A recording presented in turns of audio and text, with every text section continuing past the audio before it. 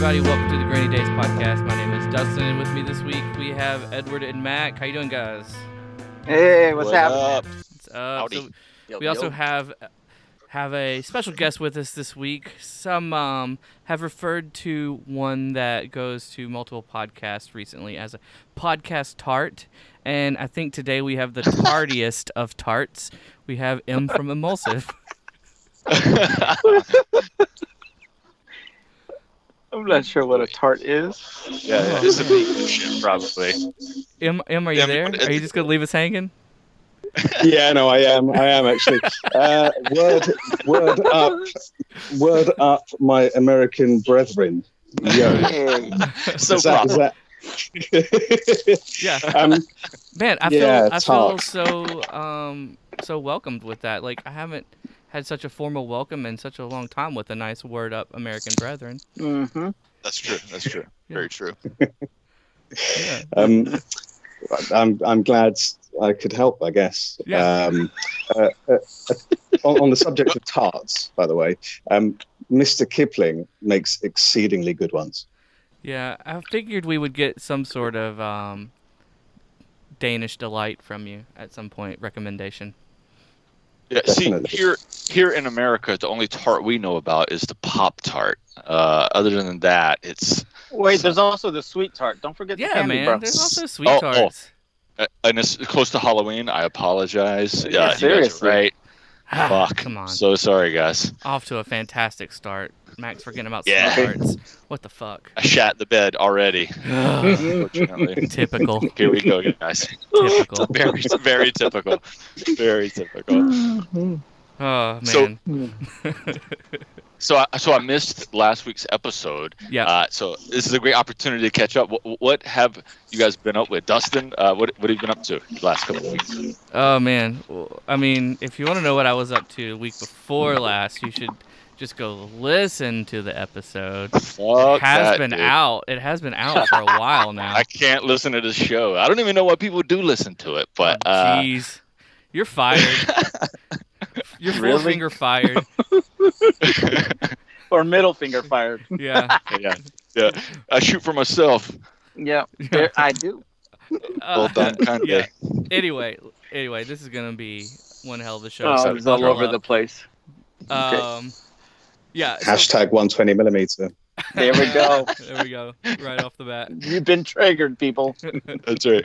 Anything else we want to just like go ahead and get out there so that people are just on there biting all their nails right off. Even if you think it's funny, it's not okay to be a racist asshole on social media. There you go. True. Yeah. True. Yeah. That's been the past 12 hours for me. It's just ridiculous. I feel like if you're triggered anyway. by that, then That's okay, right? Yeah. It's okay You to should be triggered by by that. racism. Okay. Well, Yeah. if that triggers you, then you should like do a little bit of soul searching. Anyway, let's get this trade on, get it rolling. So my week, let's see, what have I been up to? My photo book from Jeff Bridges came in today. The Pictures Volume 2. I got a chance to flip through that while vegging out on some TV with the wife.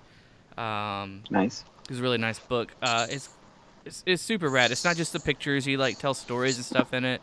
I didn't get to like read everything, but it's pretty cool. I really dig it. And of course, those photos are from his Wide Lux.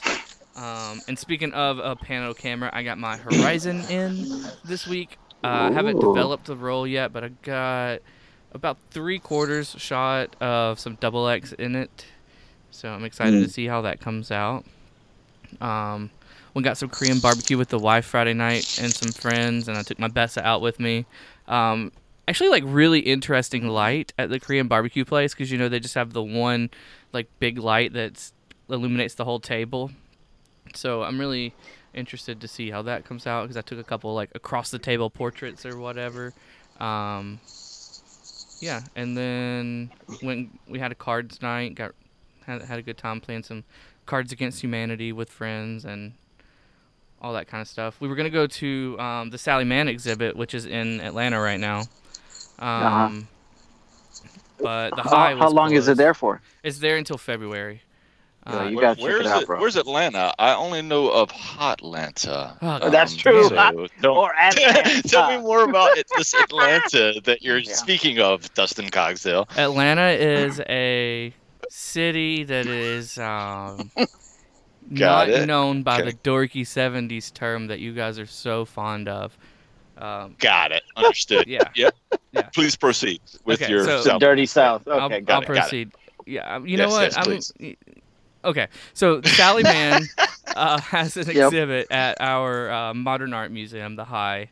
We were gonna go this weekend, but apparently there was like some facilities issue. We had a storm roll in, and I guess there was like leaking in the wing that they have the exhibit in. So no exhibit for us this weekend, unfortunately. Which was a bummer. So I got like really excited about it, and I was like, "Oh yeah, I'm gonna go see this. It's gonna be so rad." And then I went to go buy tickets online. Like, "Oh, it's temporarily closed." I'm like, "God damn it! It just opened this weekend." But Mhm. oh well. So that was that, and then other than that, I got off-camera flash set up on my Crown Graphic, and I was playing around with that. Got a couple sheets shot, just testing out. Nothing like actual worth a shit, but it was fun. It was a fun time. That was my time since last recording. Ed, what about you? Let's leave Mac for last because we know he's gonna boy. go on and on.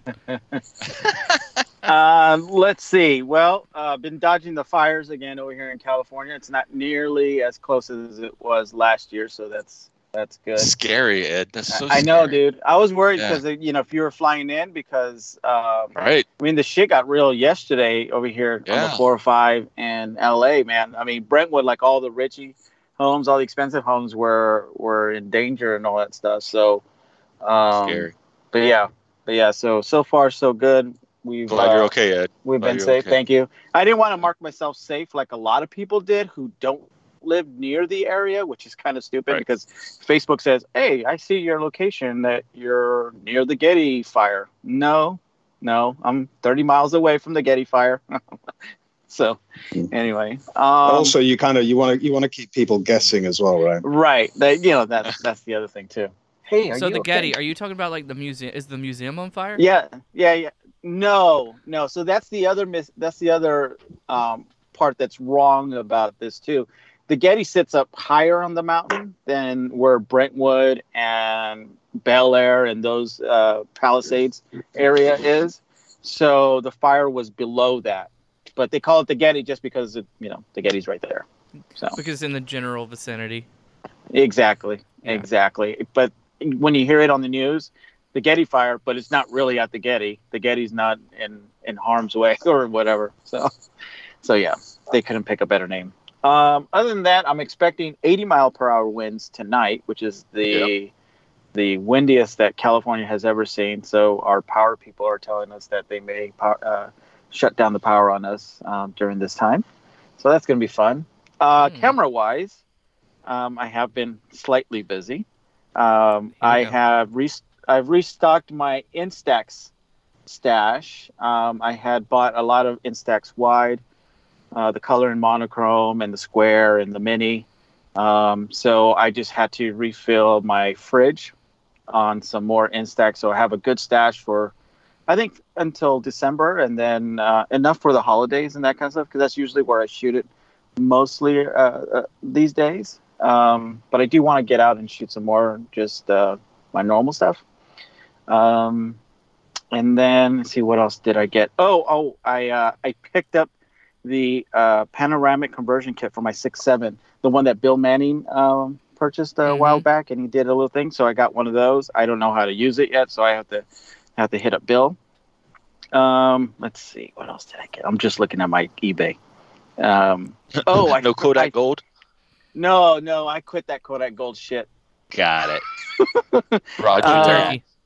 He got cold everybody turkey. else hooked and then said, "I'm out of here." Well, not only that, I also have like 10 packs of the 3-pack gold. So I have a lot of gold, along with a lot of Fuji C200 that I bought a year and a half ago. But those I got for like real dirt cheap. I think it came out to like $1.20 per roll. So it was very, very cheap that I got that. No, I picked up this old school 3-box of lomography film but it was their sampler. So you had like the color negative 100, but it also has X Pro 100, which they don't make anymore. It's just a slide film. And then the other one is the Lady Gray 400. And I think based on the time, it could be a Kodak branded. So it could be like T-Max or Tri-X. So we'll see how that's not a current piece of product. Not in any way, shape, or form. That 100 stuff was fantastic. Yeah. So I'm gonna see how it is, and what condition it comes in, because the person couldn't tell me if they told me they didn't keep it cold stored, but I don't know if they're the original buyer or not. They couldn't tell me that, or I didn't get that information. So I will listen to the Bill Manning episode with you, M, so I can get the tips on how to do that. But I think I might have asked you this like from several years ago when you and I we chat on Twitter and stuff like that. The other thing too that I recently got, and it hasn't come in yet. I found a Fuji X Pro 1 I got one for $113. It's a little rough on the body, but the guy told me everything on as far as photos. It does it takes perfect images. I've been wanting this body, but I didn't want to pay $300 that it's kind of going for. So, it's nice to have one of the that body. I've always wanted to shoot that. Trying to think what else is going on. This weekend we met up for a photo walk. It was going to be Mac until he got sick, so he couldn't make it. So it was just myself, Neil, and Robert Lainez, and we walked around downtown LA. Shot a lot with the La Sardina and that simple use camera from Lomography, and my half frame camera, of course. Let's see what else. I had some Menudo. You guys ever had Menudo? You guys know what that is? Menudo, the band? Yeah, was it that like a band from the 80s? No, those guys. That's the Puerto Rican band group. No. I'm talking about the soup. So it's basically like it's a tripe for beef intestines, I guess it is. But it's a really good. It's really made for hangovers. I didn't have a hangover, but it's really good. So we went to a spot in downtown LA before we started our walk and stuff like that, and we had some breakfast, and then we visited old areas there in LA, and they have the Day of the Dead, celebrations going on around Los Angeles. It's the for those that don't know, it's a celebration of the people who have passed and the way to remember them. So there was a lot of photos of folks that have passed, they have passed away, and they're just people are there to remember them and bringing them food and all this other stuff. It's just a big deal, part of the culture and so forth. So it's pretty awesome. Yeah. Other than that, I think that's it. I did ship out the remaining, remaining zines I had on my half frame. So I'm completely out of those. And I'm working with someone so they can have them on their store soon. So stay tuned for that. Very cool. Very cool. Mm-hmm. All right, Mac. Let's let everybody know what you've been up to, man. Yeah. So we got a long one coming. I've been. Yeah. I'm gonna try to keep it brief, but it's gonna be animated as fuck. So you know what that word means? Hold on. I just want to verify that you know the definition of brief. I have an approximate idea of what it means. So I'm currently in Scottsdale, Arizona. I've been here for about 7 days. I move all the time. I currently live in Charlotte, but I have an office here in Scottsdale, so I had to come here. And I put out a call. Hey, I'm coming to the Scottsdale area. Let's shoot. I always try to make a little side cash to support my film habit. So I've been I shot a fucking ton while I was here. I've shot 21 rolls. I had 4 shoots. Recorded a ton of vlogs. One of those shoots, I shot an OM1N on. I'll vlog that. That camera it's a cool little camera. Shot that. I vlogged a Nikon N90S. I guess in the rest of the world it's a F90X. So I vlogged that one. I shot some new film for me, new to me film, FP4 Plus 125 rated film. I'm excited to see how that turns out. I'm really nervous to fly back though, because all of these warnings, and I'm going to fly out of the Phoenix airport, and apparently they have the new like CT scanner, so I'm gonna have to like hand check all the film. So I hope they're cool about that, with all the warnings coming out from Kodak. So fingers crossed that's going to be okay. I have a super early flight tomorrow morning, so I need to go even earlier because I have to hand check it. And I am an American, so I own a firearm, and I just moved. And the luggage that I chose to use, this is the craziest shit ever. I had a spare handgun in the bag that I wasn't aware of, and I just checked the fucking bag, and I get here, and there's a firearm in my bag. So now I have to get there super early tomorrow because you have to declare the firearm. I got a hand check film. I'm going to be that problem guy. Jesus. So that's going to be this weird. is the most American thing I've ever heard. Oh yeah, I got on the plane, and when I arrived at my destination, I found a handgun, which I'd completely forgotten about in my luggage. Dude, I almost shit my pants when I saw the gun in there. I was like, "Holy fuck! I have a gun in my bag." I would have tossed it in the trash can. I almost did, but it's one of my favorite guns. Was it more like oh shit, I've got a gun in my bag, or oh shit, I've got a gun in my bag? It was like, I don't want to go to prison. Thankfully it was a check bag. But what's weird is they didn't even scan the bag. That's really scary. That you think security's so tight, but I just had a fucking spare handgun floating around in one of my bags, and I get here and I'm looking for a roll of film that I lost, and I reached my hand and I was like, what is this metal object? Oh, it's a firearm. So I had to like Amazon a gun safe to myself. Now I have to declare the firearm tomorrow, but that'll be not a problem. You said it was a check bag that went underneath the plane or inside with you in the cockpit? No, it was in the belly of the plane. It was a check bag. Because I was gonna be like, yo, bro. That's crazy. Your ass takes a handgun on the airplane, and they're like, okay, yeah, cool, no problem. I tried to bring my Hasselblad on an airplane, and they're like, hey, what's this fucking bomb in your bag? Right. That's true. Why are there so many gears? What is this? That'll be the pistol grip, you see. Yeah. But the only reason I had a gun was because I lived in the South and like in Atlanta, and it was my concealed carry gun. Because in Atlanta, you probably should carry a handgun. I lived in West Midtown, which is like a nicer area. So all the people that want to murder you come there because like that's the Yuppieville. Yeah, they rob all the yuppies. Yeah. So I lived in the yuppie part of fucking Atlanta. My bad. And I care about my life. I mean, multiple times people told me that they were going to murder me there. So I obviously have a handgun because I love breathing oxygen and walking around. So Mac acts like we're fucking Chicago and we're just like out murdering people all day every day. Atlanta's a fucking shithole. I remember one day I was in my building. Listen, dude, one day I was perfectly safe walking the city of Atlanta all by myself. Our murder rates are like nowhere near as high as a lot of places in the country, and it's also like that's not saying much though, really. As someone who doesn't. Let's be clear. One day I was in my office building and they were like, "You can't go outside." I was like, "Why can't I go outside?" They was like, "Because a dude just slit a chick's throat in the street." I was like, "Oh, okay." And I rode the train. I rode MARTA to work. One day the train was closed because the dude just walked into a car and started shooting people.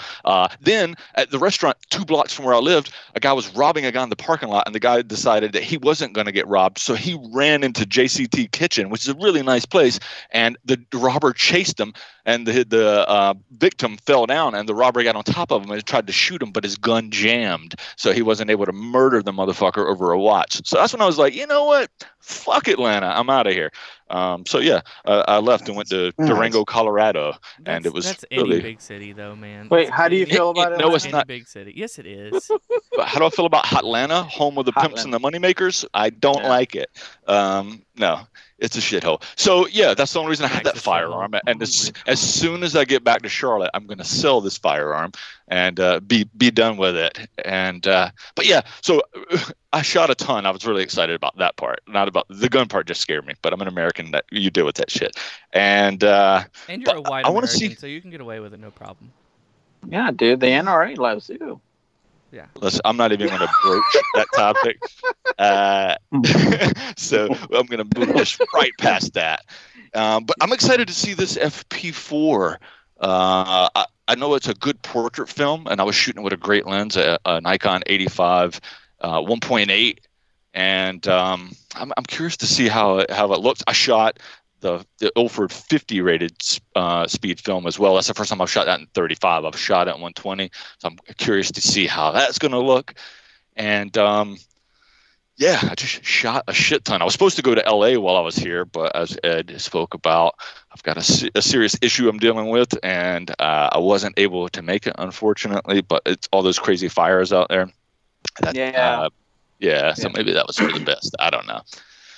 But yeah, so that's my crazy week. You didn't know we were going to talk about guns and all that crazy shit. But yeah, hashtag America. M, what have you been up to? I'm going to disappoint everyone because you guys all lead very rich photographic lives, with your talk of firearms and hookers and prostitutes and tripe, Ed. I don't really know what that was about, but hey. Yeah, I do remember I went to Dim Sum one long time ago, and there was a soup, but I don't remember the name, but there was a soup that was very similar to the menudo, and I just ate the shit out of it because everything else kind of looked disgusting to me. It's not, but I'm just a picky. It's not really my thing. I mean, there's a whole bunch of, if you're going to like Din Tai Fung or those kind of Chinese, Taiwanese restaurants, you'll get a lot of soup with pork intestine or beef intestine, small, large, as well as stomach, and it's never really been my thing. To be honest, I just look at it and I just think, oh, it just looks like squidgy calamari or squidgy pasta, and then someone will just say, oh, that's such and such, and it's kind of back in the bowl, push the bowl away. I can't get over the psychological thing of eating intestines, but liver, heart, kidney is fine. I mean, I used to. I remember the first time I had sheep's brain. My mum was cooking it. I must have been about 6 or 7 years old. I thought she was making scrambled eggs because that's what it looks like, grey, however. And I ended up eating this stuff, really, really tasty. Asked what it was afterwards. I don't know. I asked her if she could make it again. Asked her if she could make those grey scrambled eggs again, and she's like, "That was sheep's brain," which kind of freaked me out. But it was tasty enough. But yeah, tripe can't get lung stuff like that. But anyway. So it's, what is it? It's Wednesday morning here in my neck of the woods. I guess I was all packed up and ready to go this weekend to go and shoot some large format stranger portraits in the streets. I had, I still have Acros and Provia 100F loaded up. But the weather kind of closed in on me and I was sat home alone crying about it, basically. My last probably 6 months, probably the majority of this year has been photographically off. I don't mean to give a downer to people listening, but it's just been difficult to try and find the time or try and find the motivation to shoot anything other than what I normally do, which is opportunistic street photography when I'm heading to work, having a coffee, having lunch, or heading home. But actually, no, I did last week. I did go out of my way twice to go and shoot some nighttime street scenes using Ektar and Portra, Ektar 100 and Portra 160 pushed 4 stops. I just got those 2 rolls back. I was thinking it was going to be a complete shit show. And the Portra is kind of okay. The Ektar just blew my mind, to be honest. Wow. I was using the f6 plus the same 85 1.8 lens that you mentioned, Mac. Slap a purple filter on there, rated at 1200, and then developed for 16. So hopefully I'm going to be sharing a few of those shots over the coming days, but kind of really moody, not quite the kind of Blade Runner-esque stuff I was hoping to go for, but certainly moving in the right direction, at least from the point of view of trying to find a look is concerned. What's the purple filter about? To be honest, I just wanted to tinge the lights. Okay. So there's a lot of neon, there's a lot of street signage, there's a lot of LED, there's a lot of people walking around. One of the days was quite wet, so you've got some really nice reflections. So I was hoping to catch kind of purple or blue tinted hues and lights within all of that. And surprisingly, it didn't work as much as I thought it would. The film is slightly purple blue tinted, but it's more of a tinge than anything else. But blacks are still blacks, and the whites are still whites. So it's going to be a bit of a going back to the drawing board for me. It's not like, if you shoot I don't know if you guys have ever accidentally done it, but if you shoot like a color film slide negative with a yellow filter, I mean, you'll get a really pronounced result. Kind of like shooting that Lomo 100 you were talking about, Ed. Mm-hmm. But yeah, it seems that at least with combining pushing the film and using the filter, it hasn't really given the kind of tint that I wanted. Interesting. Yeah, I haven't really heard of anybody using a color filter over the color. I mean, I guess it makes sense. You kind of do your own Lomochrome type deal. I wonder if it's similar to the way it works with the film. If you weren't pushing it and whatnot, if it would be a little bit more pronounced. Yeah, I don't think. I mean, the desire wasn't to get or to emulate Lomochrome purple or turquoise.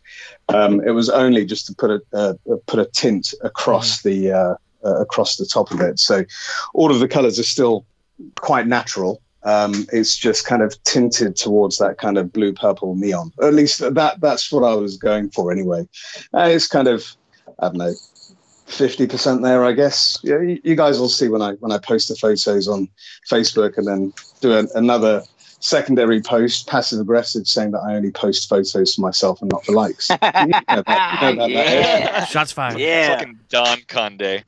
Hey, it's time to be the Don. You know what I'm saying? I got you. Go ahead. So that's kind of like if we were shooting this, I say digital or whatever, it's like changing the white balance, right, and just kind of moving the colors to a more certain way, or like exactly. Like okay, cool. Yeah. Well, that was my thinking. A lot of my thinking doesn't really pad out into reality, but I figure, well, if we can use warming filters to adjust tungsten to daylight, then there's no reason why we couldn't use stronger filters to go the other way at nighttime. The purple one that I used, it's what is it? I think it's an FLD filter, so it's a fluorescent bulb kind of filter. It's I'm just trying to come up with a comparison. So if you imagine, do you guys all have warming filters, or you know what the warming filters look like? Mm-hmm. So imagine the warming filter orange to like an orange 21 filter. Okay. So this FLD is essentially to a light purple FLD filter to a light purple to the orange. I don't know. I've lost my train of thought. Anyway, it's a bit darker than a standard FLD. So I'm thinking maybe I need to get like a really dark purple filter. But I mean, you're losing. I think I was losing about a stop and a half. So even shooting at 1200, it's actually closer to probably around about whatever 640 to 800 is, and then over developing one extra stop in development as well on top of that. Perhaps it would make more sense for me to just use Cinestill, but there you go. Yeah, but you got to be able to find that first. Getting hold of it isn't a problem, to be honest. I'm just not a big fan of the orange and the glowing balls of doom, right?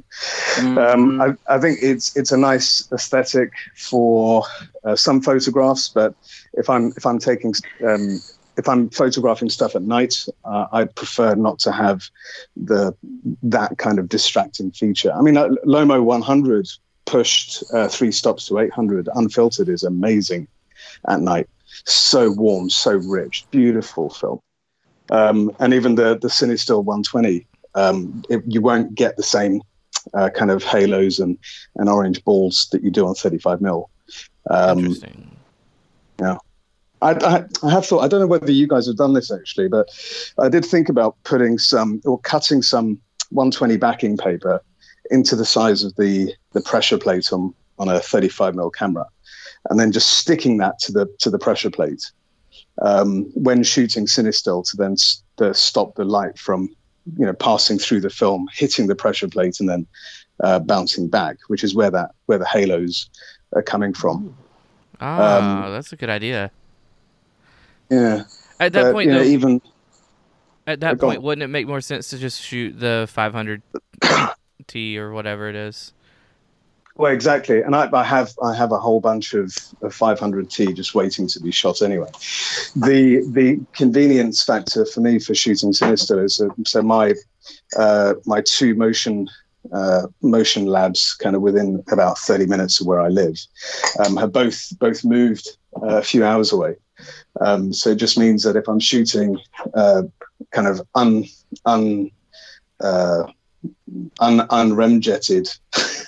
if I'm shooting native motion picture film these days, it means I normally have to wait like a week and a half to get the scans back. But if I'm shooting C41, it's like 2 days. Mm-hmm.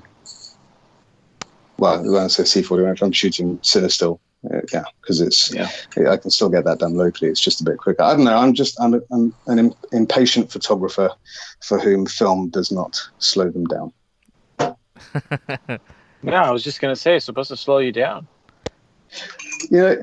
I've been thinking about this a lot. And there are so many people out there who will say, film doesn't slow you down. It's a trope. It's one of these ridiculous things that people say because they think it's cool, or it's the way to describe it. Honestly, film does slow you down. And I think it slows you down just from that perception point of view. It helps you to think about what you're doing, at least in the very beginning. But once you lock everything down, whether that be how you expose or how you frame or the kind of shots that you want to take, there is absolutely nothing slow about film at all. No. There are times when I'll take out a camera with 2 rolls of film, and I'll wish I'd taken out 4 because 45 minutes later I've got no film left. There are other times when it'll take me a couple of weeks to shoot through a single roll of 35mm film. It's just film can slow you down from the perception point of view, but the act of taking the photo is no different from digital. You just happen to be, in my opinion, this might be controversial, a little bit more informed because of the time cost of clicking that shutter to actually being able to see the result.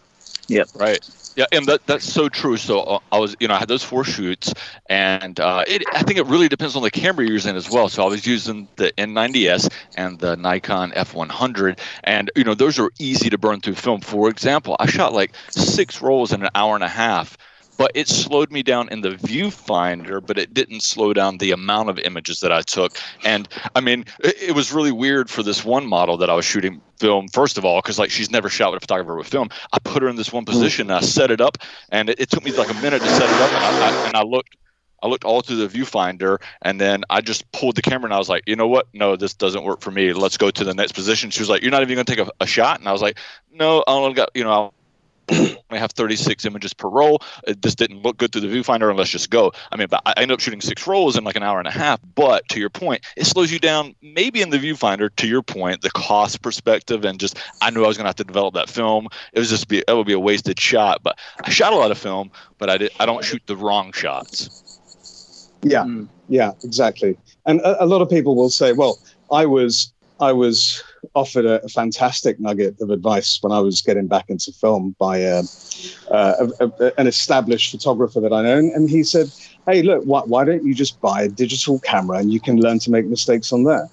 And my only response to him was that's not how I work. There is no cost to me to shoot a digital camera. There is no way I will be able to use that as a learning experience. I need to make mistakes. I need to see mistakes. And actually, I'd like to see if those mistakes are really mistakes a bit further on down the line, if that makes sense. I mean, there's photos that I go back to that are 2, 3, 4, 10 years old, that I hated back then. And I look at them now and I think, wow, I was really onto something there.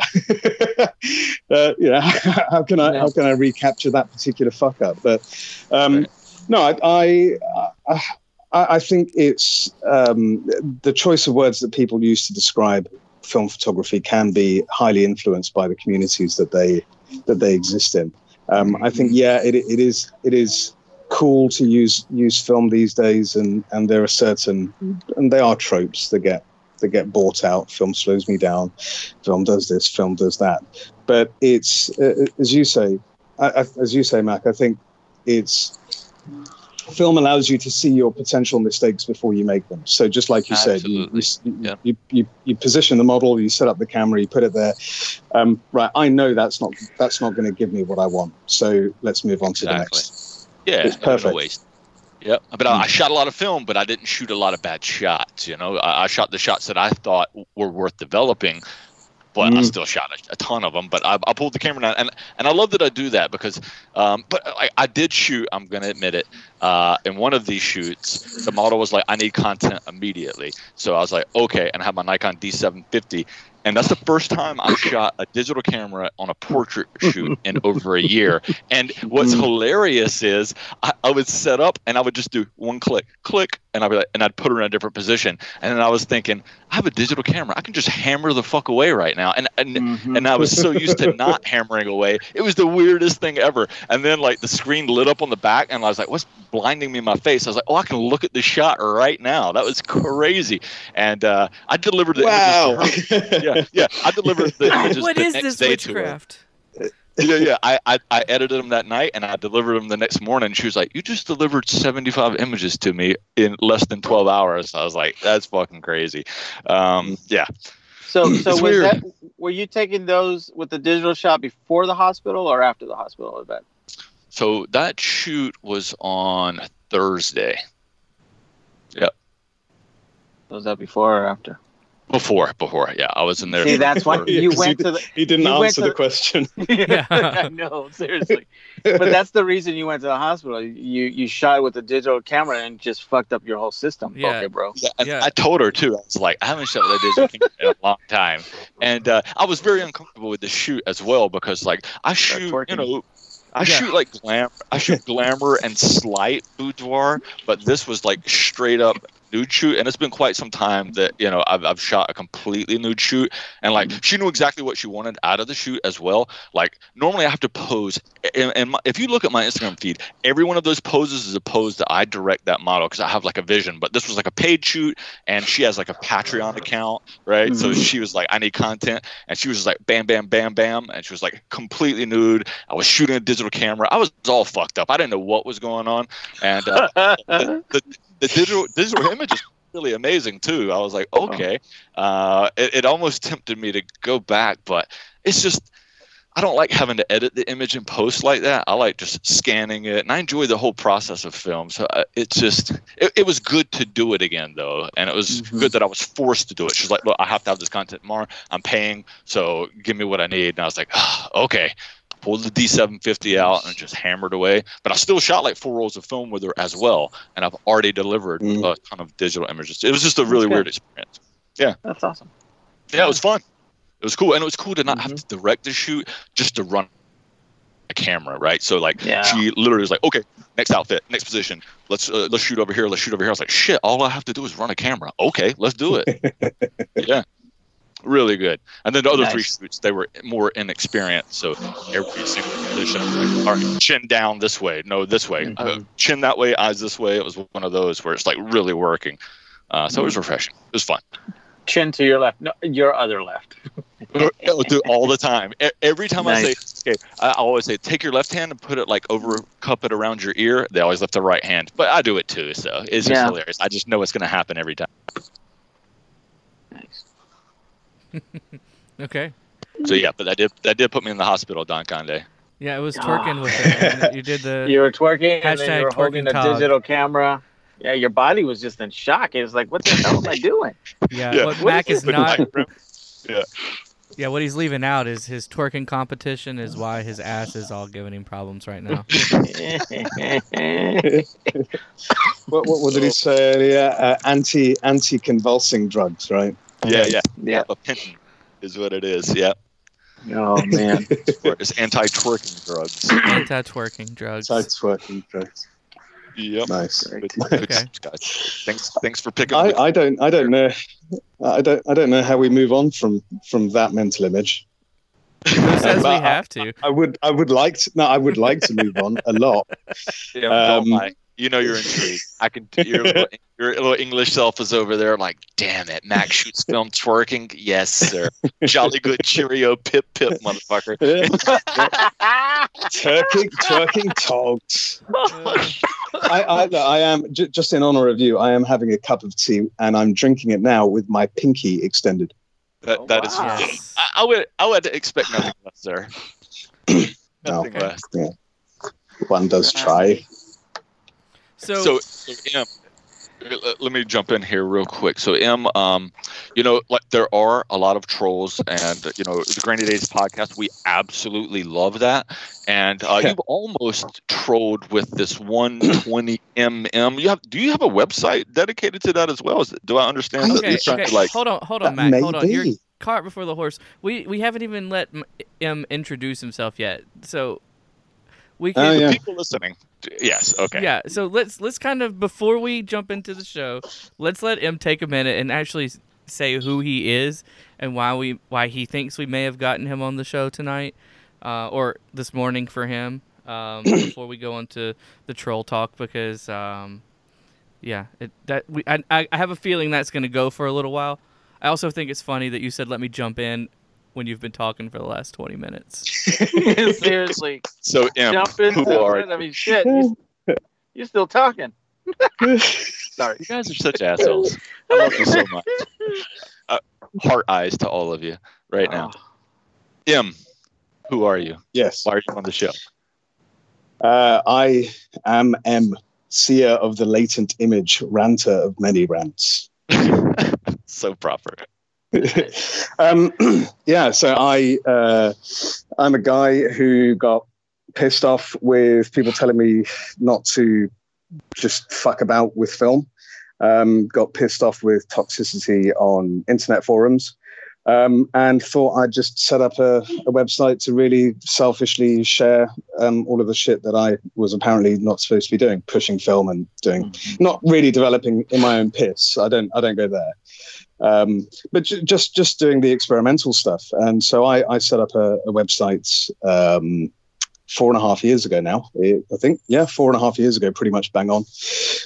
And it's kind of quickly developed into less about me and my needs, and more about giving a voice to people like me, who are just everyday photographers who want to share what they do, who want to share what they've learned.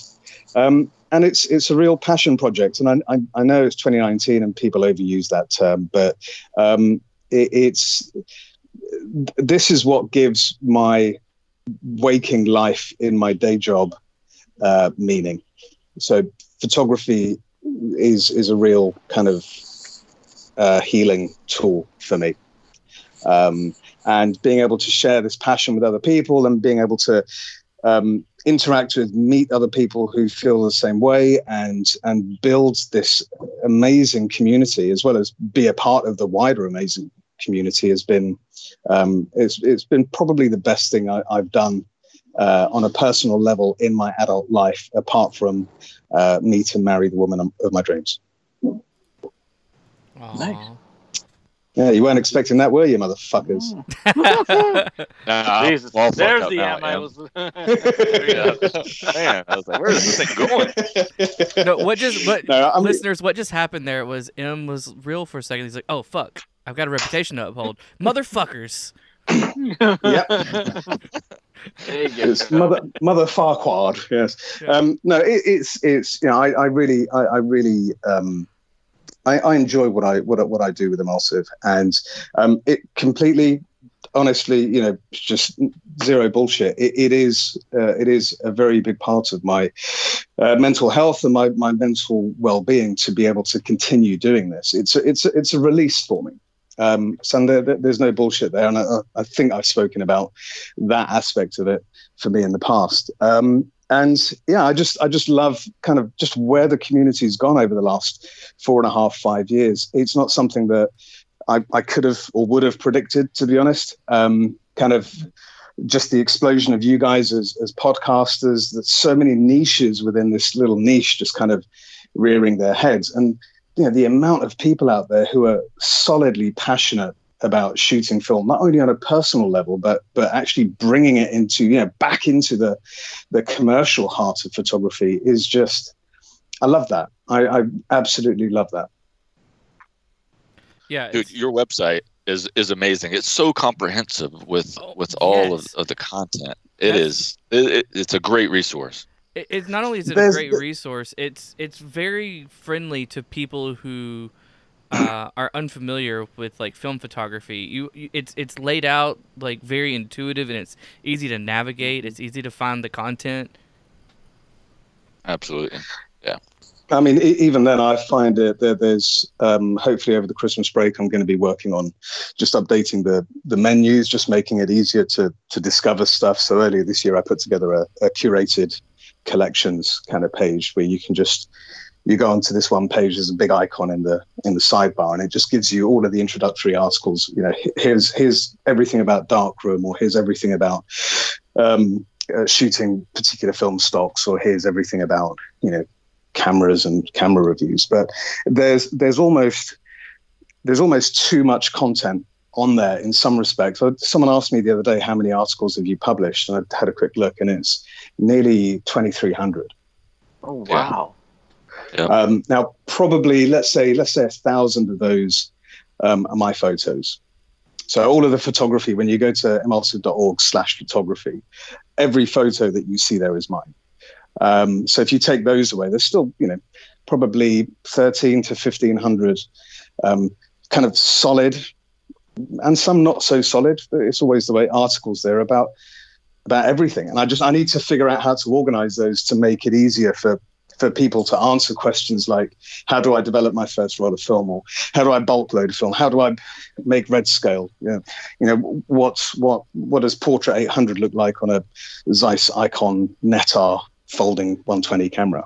I can actually answer that question already, but you know what I mean. It's a challenge keeping everything organized in a way that is easy for my target audience to discover. And those are people who are primarily coming into film for the first time, or they just want to answer a question about what is X with X over Z look like. Yeah, Em, I mean, I definitely want to thank you for spending. I mean, it has to be a massive undertaking to spend so much time to coordinate all this content, because you do have guest authors that contribute as well. But it is just so massive. When I was making the switch from digital to film, the two places I spent the most time were YouTube and Emulsive. I mean, it is really comprehensive. So thank you so much for all the time and dedication to that. Well, having done the FE2 article with me, kind of what the editorial process looks like. So very professional, initial drafts and all of that kind of stuff. And there are certain elements that I need to kind of massage a little bit to just make it easier on my time, because for the most part, I'm accepting, raw text, raw images, and I'm then editing, or I'm helping put together outlines and flows and stuff like that. And yeah, I mean, it's on an easy week, it's probably about 30, 35 hours. On a rough week, I might be doing as much as 40, maybe 45, 50 hours just on the site. Yeah. That's a lot. That's a lot of hours, and that's with a day job, right? This isn't your full-time gig. Yeah. That's evenings and weekends. So yeah, it's a lot, and it would be lovely to get to a point where doing this. I've said this before. This is my main source of income. Right now, I'm happy to be able to just cover cover the operational costs, hosting and all of the tools and stuff that you need to use. They're not cheap. So I'm happy to cover those costs and have a bit more cash in the bank that I can then use to throw at additional stuff for the website. I haven't quite gotten to the point of saying, right, I'm going to go and buy this $600 lens just to test it. But hey, you never know. Yep, absolutely. So, I mean, you're surrounded by like so much film content. I mean, does it fuel gas or drive you away from gas? I mean, like, do you just get like so inundated? You're just like, oh, okay, I'm done. That's a really good question, and the gas is real. Right, absolutely.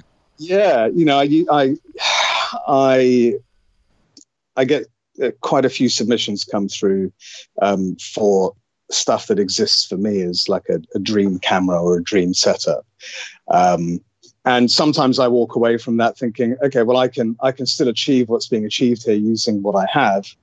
And other times I don't. I'm pretty well controlled now. The gear that I want is prohibitively expensive, and it's only getting more expensive. So I found different ways to achieve what I would do with that gear in a way that, funnily enough, turns out to be closer to how I prefer to shoot anyway. The X-Pan's a great example of that. I really wanted to go down that road of wide format photography, blah blah blah. Experimented with 35mm film and everything from Hasselblads and Mamiyas to Fuji 6x9 rangefinder. And this year I've just settled on shooting anamorphic lenses on 35mm cameras instead. So for me, being able to see the photo, being able to literally see the subject separation in the viewfinder is closer to my preferred kind of way of taking a photograph. And the X-Pan, as lovely as it may be, it's still a rangefinder, and I don't really get on with rangefinders, even though I own 2 Leicas. That must be the most fucking stupid ass comment anyone's ever made. I don't really like rangefinders, but I've got 2 Leicas. Their investments. Yeah. Well, they're for very specific things. Actually, one of them I only shoot with a 90mm lens, and there's a whole reason. Actually, getting into Leica is because of a 90mm lens in the first place, and the other one is wide. So I zone focus and shoot a 21 on there. So my 50s, my 35s, they're just not being used right now. It's mostly 21 and 90. But yeah. Yeah, I feel like you could get away with something like what is the Bessa L that's like no viewfinder that you could just like spend $200 on and pop a wide on there and go. Yeah, I mean, I got so I had one of the old Voigtlander 21mm plastic square viewfinder things, and they are, I mean, awesome. And a couple of years ago now, I was opening my dry cabinets because all of my camera gear lives in humidity control cabinets. I opened up this dry cabinet and in slow motion just watched this viewfinder topple and just land on stone floor, and the thing just smashed. Just the glass, it's kind of bulbous, it comes out, the whole thing's smashed. And these things are like $150, $180 on eBay. And I couldn't bring myself to buy another one at that price. And it just so happened that a little while after I was sent a 35mm lens, and I was still trying to figure out how to use the 21 without a proper viewfinder. And I saw a really nice deal come up for one of these Voigtlander. Is it a Voigtlander? Yeah, I guess a Voigtlander variable zoom finder. So it's like a giant turret thing. And it goes from 12mm all the way up to, I think, 35 or 50. And you just turn a barrel on the front of the thing, and it just zooms in and out. So I got one of those, and I thought exactly what you just said. I could just get a Bessa L or an old Leica ND, like an ND1 or something like that, without a viewfinder, and just use that. Because who needs to focus with a 21mm lens, right? Yeah, everything's in focus anyway. Well, who needs to focus, period? Exactly. Sharpness is overrated, right? There it is. Yeah. I mean, like 97% of Mac's photos are out of focus, so why not? Yeah, that's because he's shooting it. It's because he's shooting at 1.2 for the broker, bro. Right, That's true. That's true. He's got like 2% of his photo in focus. It's my jam. Yeah, well, that's what the clarity slider in Lightroom's all about, right? Oh yeah, that's right. So, you recently posted an article on the buying experience of the F6 from Japan Camera Hunter. Like, that was a really great article, especially for people that are like looking to buy film cameras. There's like so many ways to buy film cameras, obviously. Thrift shops, Goodwill, eBay, obviously, Craigslist. But then, there is another layer of professionalism that, Japan Camera Hunter offers. And being a Nikon fanboy, and the F6 is a dream camera, like... first of all, do you even still use your F6? Is that like now sitting on a shelf somewhere since you? Yeah. Oh, Jesus Christ, Nikon boy. It's sorry. The thing that really surprised me with that article, I guess I shouldn't have been surprised about it afterwards, is people were getting in touch with me to tell me that it was a terrible review of the camera. And I had to explain, if you read the title, it's not a fucking camera review. It's an experience. Exactly. It's an experience about buying this camera. The review's coming later. Anyway, it's funny. So I've always wanted an F6, and I was looking at a weather-sealed SLR, and was looking at the EOS one, because legendarily sealed against weather, blah blah blah. And then it just hit me. It's like, you've wanted the F6 for years. You're looking for a weather sealed camera, but you're looking at investing in a completely alien system to you. Why don't you just buy the F6, you fucking idiot? Right. It's weather sealed, it does the job. And that's kind of how I took the plunge, and I contacted Bellamy at JCH, and he had no idea that I wanted to do this. Disclosure, I consider him a friend. I know him. We talk. We do shit posts on social media together. He's a good guy, and I figured this is going to be a special purchase for me, and I wanted to not have to stress about going through 20, 30 different eBay listings over the course of a couple of months and match serial numbers and box contents and all of that kind of stuff. So I just told him what I wanted, and he did it. He went and did it, and the selection that he pared down for me was essentially exactly what I wanted. He advised me not to buy some of the things that I was planning on buying, because he's used them before, and based on the use case that I gave him, he's like, yeah, that's going to get pretty heavy pretty quick. Maybe you want to have a look at this instead. If you're looking at the motor drive, yeah, it's a great attachment, but see how you use the camera first, and then buy one if you think it's going to work for you. And you don't have to buy that through me. You can just go and buy that direct from wherever you want. So I really appreciated that kind of level of candor. And his pricing structure is very reasonable, in my opinion, for what I ended up getting. I mean, I don't know what else I can say about that, but it was a completely positive experience from beginning to end. And he didn't know that I was going to write an article about it either. I didn't tell him until some time after it was posted, but he'd already seen it on social media, and he was like, cheers. All right. Yeah. What I appreciate about the article was that it is a different experience buying like white glove service through Japan Camera Hunter as opposed to eBay or Craigslist. So, and I've never bought one through a service like that, where you're getting the advice, you're communicating with someone with what your intent is to purchase. They find it, and the quality of the item that you're buying is going to be top shelf along with the service as well. So it's cool, and I think everyone listening who hasn't read that article, read that just to understand that there is another avenue that you can go through where there's people out there that are like literally hunting for the best version of that and providing all that additional detail. Because, you know, I've really had some terrible experiences on eBay with purchasing. So it's good to know that there's this whole other level out there that you can experience if you're looking for a quality film camera.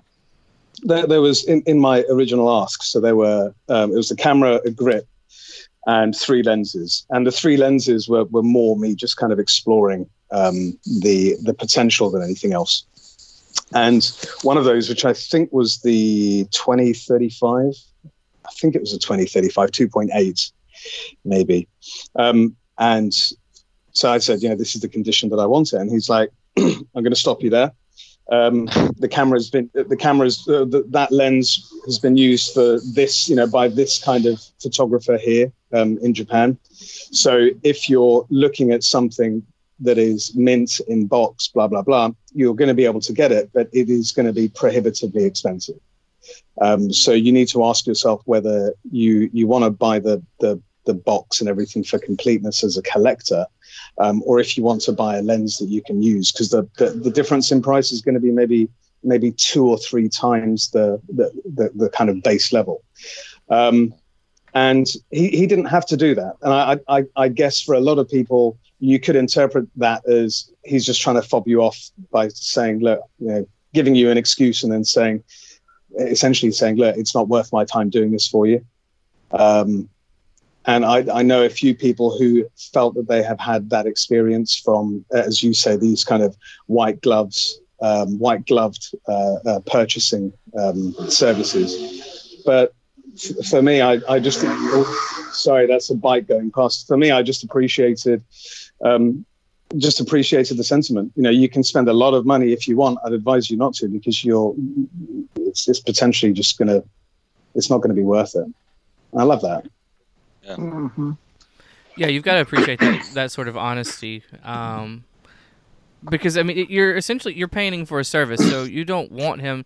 Like he first of all, he doesn't want you to be pissed off when you get this piece of equipment, especially if you've paid, you know, a lot of money for it, and then money to him on top of it to find it. So it makes perfect sense that he would be that way, because he wants you to have the best experience possible through him, and also get the gear that you want through him as well.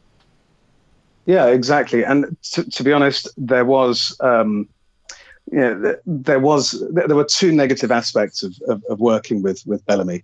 Number one came from me, which is I initiated the conversation with him on Messenger, whereas I should have done it via email. Just, you know, I'm not getting any special treatment just because he knows me.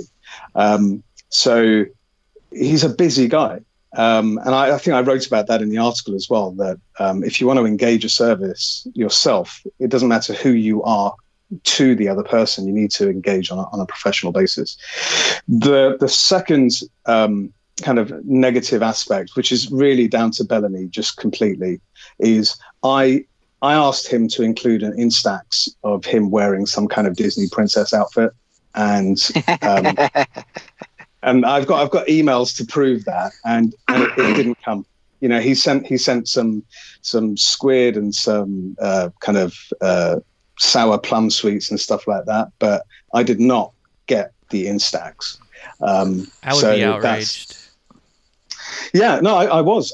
I mean, he didn't even acknowledge that I'd made the request in the first place, which is that's like a slap in the face.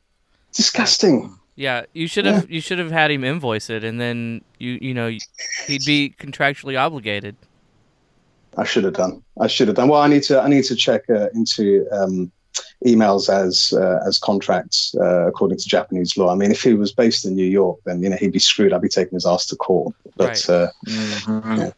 yeah. So just you know, if you're planning on buying something from JCH and you expect to get an Instax of him wearing kind of questionable cosplay stuff, it's not going to happen. So, you know, he's not Japanese. Well, he's not Japan cosplay hunter, I guess. It's an awful joke. You know what? I'm sorry. You know what? I bet that would make him more money than the camera business. That would be a deal breaker for me. I need an Instax of some kind, maybe of his foot. That would be nice. Double Polaroid. You know, just on a There you side go. note, so I don't know if you guys saw the model who got banned from the MLB for flashing at the World Series game a couple days ago. Are you familiar with this? I heard about it. No. So there were two models that were sitting right behind home plate at one of the World Series games lately, and they flashed the pitcher, and there was like all this crazy hubbub. So I promise this does kind of tie in. So she's a Patreon model and whatnot, and I went looking through like her Patreon, and she has like 8,000 people who pay her $15 a month to see photos. And if you add that up, that's a sum of money. It's like roughly like $1.5 million a year off of, you know, just photos. So I feel like Bellamy's really missing out on this Instax opportunity because he could probably make a good sum. Heck yeah. I'll suggest it. I'll suggest it to him. Yeah, if you phrase I mean, it that way, he can show off his tattoos, I guess. Yeah, if you phrase hey, it that dude, way, coming do you want to make $1.5 million a year? I'll just leave with that. Yes. And then exactly. And then see what happens. You know what? And if he doesn't take you seriously, that's just on him. Yeah, I mean, we can just use deep fakes, right? Yes, deep fakes. Like, yeah. Deep fakes. Right, job done. Speaking of that, by the way, I saw, because, you know, Tom Selleck was supposed to be, I think he was originally approached to be Indiana Jones. So someone relatively recently put together a deep fake of Tom Selleck, his face on Harrison Ford in a bunch of Indiana Jones kind of scenes, and it's creepy. It is really, really creepy. It's not the best deep fake that you've seen, but I would encourage you to go and find that thing. Okay, I'm gonna write this down. Tom Selleck, Indiana Jones deep fake. Yeah, that'll get you what you want. Did he have the rad mustache? Because I feel like that's what Indiana Jones was really missing, was a rad mustache. Of course, yeah. You know, he's on Temple of Doom. He's on that kind of rope bridge in between the two mountains, and he's chopping that thing off with a giant hairy rat on his upper lip. Yes. Nice. That sounds like my kind of movie. Yeah, that's the mustache I wish I could grow. I'm just imagining you looking in the mirror, just thinking, why do I have to be D'Artagnan? I want to be Tom Selleck. Exactly. Oh my gosh, that brings in the real Ronaldo Jeremias. Oh yeah. Heck yeah. Oh boy. Yeah. Okay, so we've talked about the website a little bit. Let's talk about your Secret Santa, because by the time people listen to this, it's already wrapped up.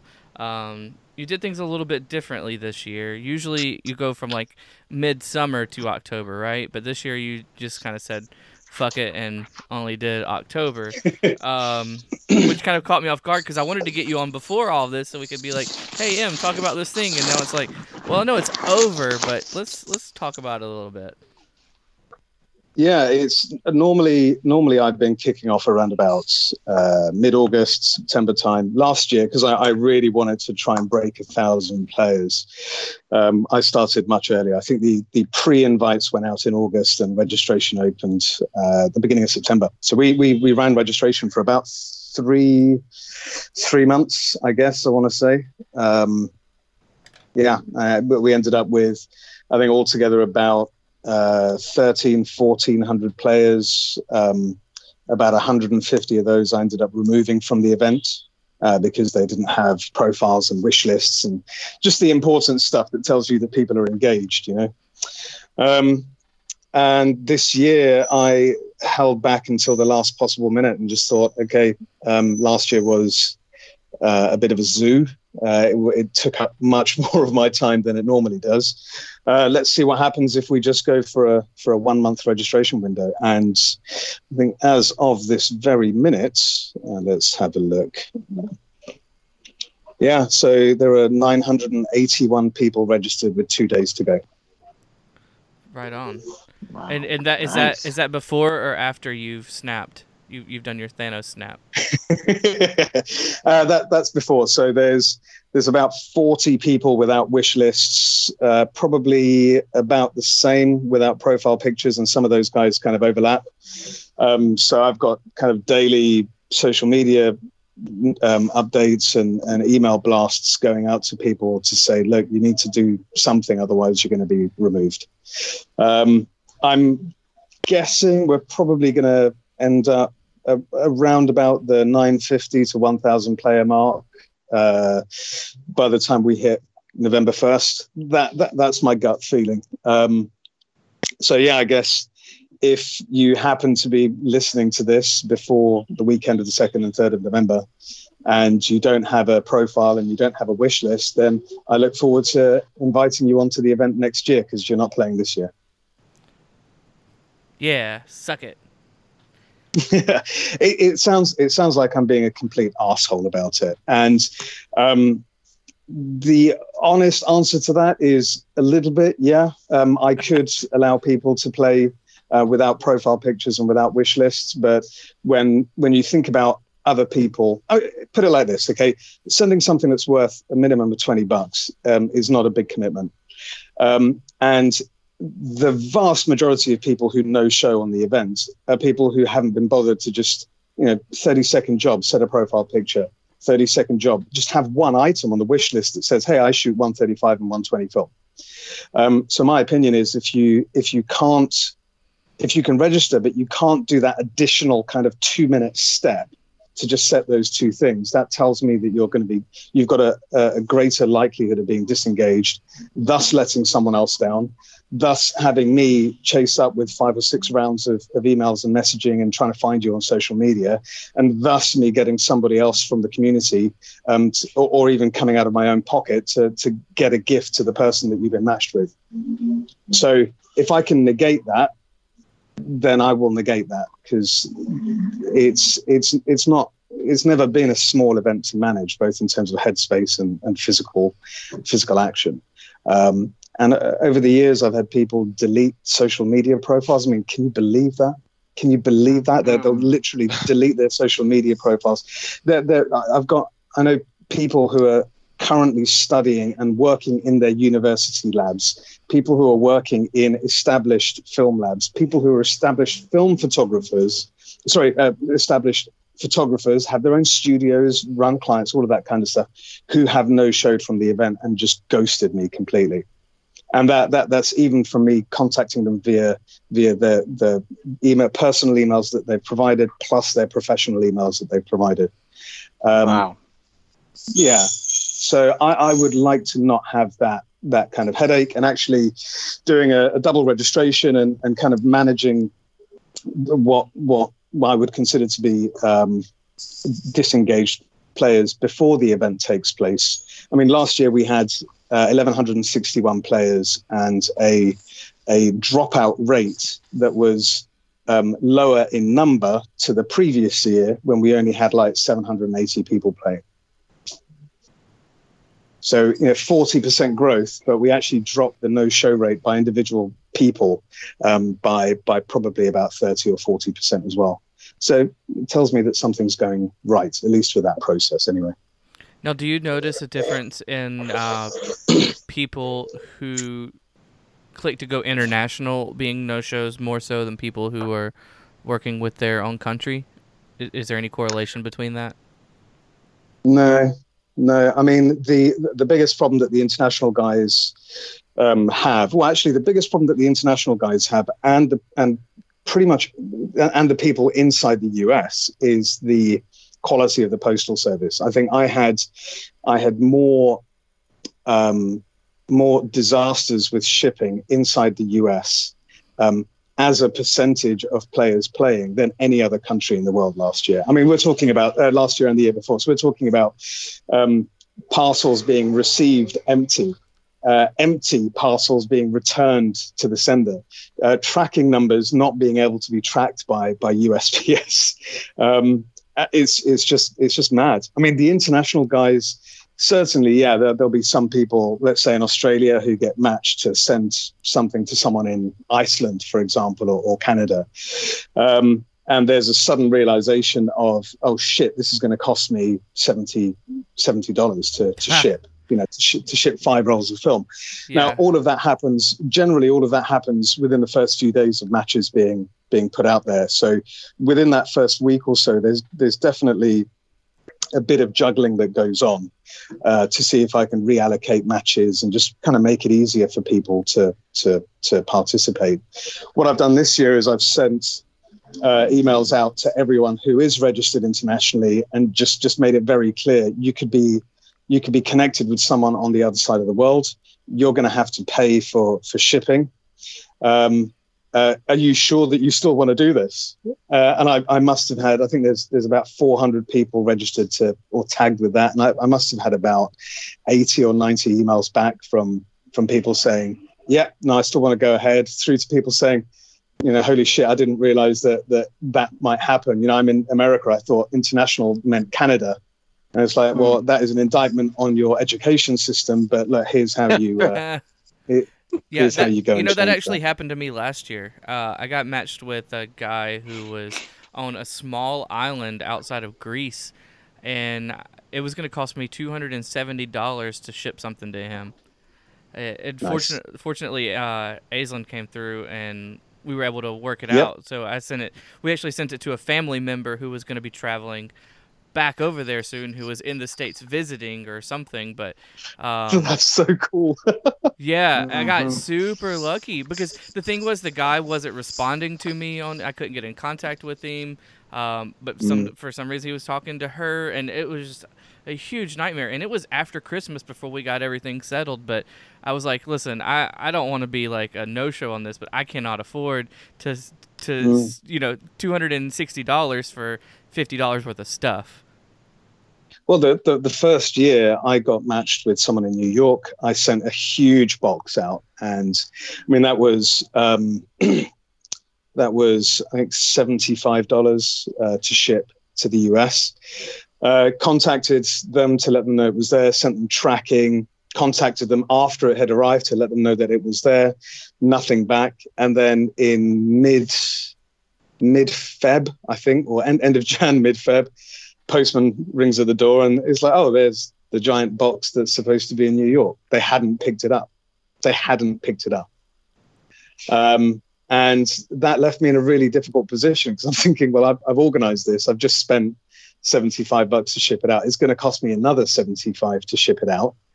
What do I do? And I did end up shipping it back. It cost me another $50 because I didn't use express service. And they got it, I think, sometime in early March. Wow. Yeah. So there's a whole bunch of things that you do need to think about. And right now with the platform that we're using, it's not my platform, so it's pretty much the best out there, but there are still some restrictions I wish that we didn't have. I'd love to be able to have shipping within, let's say, a continent or a particular region. So if you're in Europe, you can choose national, choose continental, or choose intercontinental as an option for shipping. Maybe if I have enough time and cash, I can complete building out the kind of semi built out platform that I have.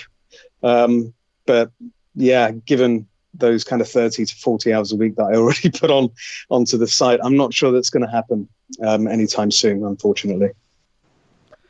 Yeah. I mean, at that point, I would just pay somebody $20 to do it by hand. I mean, it might take a couple hours to match 1,000 people.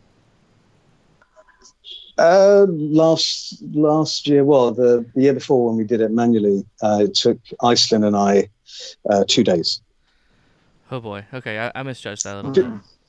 Well, because if you imagine, so you've got every country has got people who want to send nationally or internationally. So the first thing you need to do is individually match up each country. So there are going to be about 55, 60 countries that need to be matched. So you match everyone who's got a national preference there. You then extract all of the international people, and then you match the international people with each other.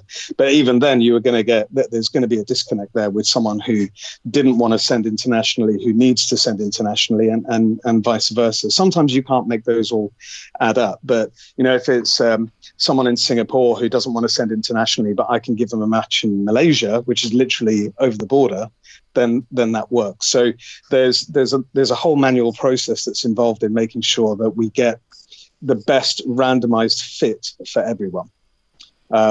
And this year, because I wasn't happy with the way that the automated matching happened last year, we're going to be going back to that process. And then we've got 29 sponsors on as well this year, so they need to be matched. And then we've got this thing that I call Super Santa, so we need to match the Super Santas as well. And those are people who are saying, look, I've got an account, but actually I've got 3 gifts. Can you match me up with an extra 2 people? Because I just want to send out more stuff this year. Oh, nice. Yeah, that is cool. It is really cool. I think I heard Mac was planning on doing that. I'm telling you, so this is my first time, and I was really upset that I missed it last year. But first of all, let me just rewind. This is why I love the film community. There's dudes like you, like just donating all your time to organize all this shit. So first of all, you spend 30 hours a week on this massive repository for film information. And you're organizing all this stuff for Secret Santa. Thank you so much for doing that, Em. But then, so last year I was really excited. I missed the deadline. I didn't get in, and I was like, okay. So this year I got in. Whoever I match with, they're going to get the most amazing gift. They're going to be so pumped. I am just going to go way overboard because I buy a shit ton of cameras to review on my YouTube channel. And I've got some I'm never going to use again. And I don't want to go through the hassle of selling it. So I am going to blow up whoever gets matched with me. They are going to be like, holy shit. Yes. So I'm excited. Yeah, same here. I mean, it's the build up, watching the registrations come in, seeing all of these emails come in, just give yourself a pat on the back, that kind of stuff. It really does help massage the ego, and it is a very stressful time to kind of to do all of this. So getting a little thank you, it might sound like, he's only doing this just for his own sake. It's kind of this is more like a positivity bank for my my well-being. And I'm going to be making constant withdrawals from that all the way from November 1st until probably till about February, March next year. In fact, just this year, October, there are still people receiving gifts, makeup gifts from last year's event. So it's not like it just happens and then I don't do anything. Iceland and I are talking about this throughout the entirety of the year, thinking, okay, we've still got 2 or 3 people who they've not received their gifts. We need to do something. I feel bad. I feel bad leaving people out in the cold. Oh, can I say something? I know this is going to go out late, but I'm sure your billions of listeners are going to be all playing anyway. We do have a billion listeners, yes. If you end up getting matched internationally, and it's going to cost you an arm and a leg to post from your local location, do this. Find somewhere online like camerafilmphoto.com or Analog Wonderland or Photo Impex or in Europe, Mike Padua, Freestyle Photo, and even Photo Warehouse, the ultrafine guys in the US. Get them, just talk to them. They are small businesses. Send something as a gift through those companies. Get them to market as a gift, and then get down to your post office with a print, a bag of sweets, and a Jiffy bag with a note, and then send that to them yourself. So go ahead and drop ship stuff if it's going to save you a lot of money in postage. But if you drop ship something, make sure it's marked as a gift, and absolutely, for the love of a deity, just make sure you send them a letter or something personal yourself. I had what felt like a drop ship sent to me last year. I think I had 4 or 5 rolls of film in a Jiffy bag. I just opened up the Jiffy bag because I didn't recognize where it had come from. I opened it up and it's like, oh, there's my Secret Santa gift. We've had people drop shipping stuff from Amazon with no other communication, nothing like that. You're sending a gift to someone that you probably don't know, and they're just a member of the community, another friend that you haven't met yet. So for the love of all that is good, just gift as you would like to receive. Yes. Yep. Oh, absolutely. Yeah. And I second that. And make sure don't send broken shit as well. Sorry, don't send broken shit, because every year I say not to do it. Every year at least someone gets a camera, a tiny camera thrown into a giant cardboard box, and it's all broken. The battery compartment's corroded to shit. I mean, come on, you can recycle that stuff. Don't send that stuff out. It's not a time of the year to get rid of crap that you don't need. Anyway, sorry, I interrupted. No, that's okay. I was just going to say I second the part about making sure that whoever you're sending it to, that you tell them, if it's going to be like a drop ship thing, that something's coming for you. Because the first time that I did it, and this is when I got in trouble because I opened the gift before the time, before the date, was because the box didn't say anything about Secret Santa. And I'm just looking, I'm like, whoa, it was a little Lomo fisheye baby thing. And I was like, what the heck? And then later on, only to find out, oh yeah, it was a drop ship from Canada. But I got in trouble for opening it early. You did. I never did. I should have taken that. I should have taken that back. But I'm not a benevolent Gestalt entity. No, I think if you are buying from Freestyle or Photo Warehouse or Mike Padua or Analog Wonderland or Camera Film Photo or Film Folk or any of the people listed in the bottom of the most recent article, if you're buying to drop ship from those guys, just let them know it's for Emulsive Santa. These guys know what Emulsive Santa is, so let them know, because just as 1,000 kind people in the community are going out of their way to do something for someone else. If you tell these guys that you're shipping this as a gift for Emulsive Santa, and just say, can you just stick an extra note in there to say don't open until Christmas? Can you stick a piece of wrapping paper over the top? Can you just do something? These guys will help you out.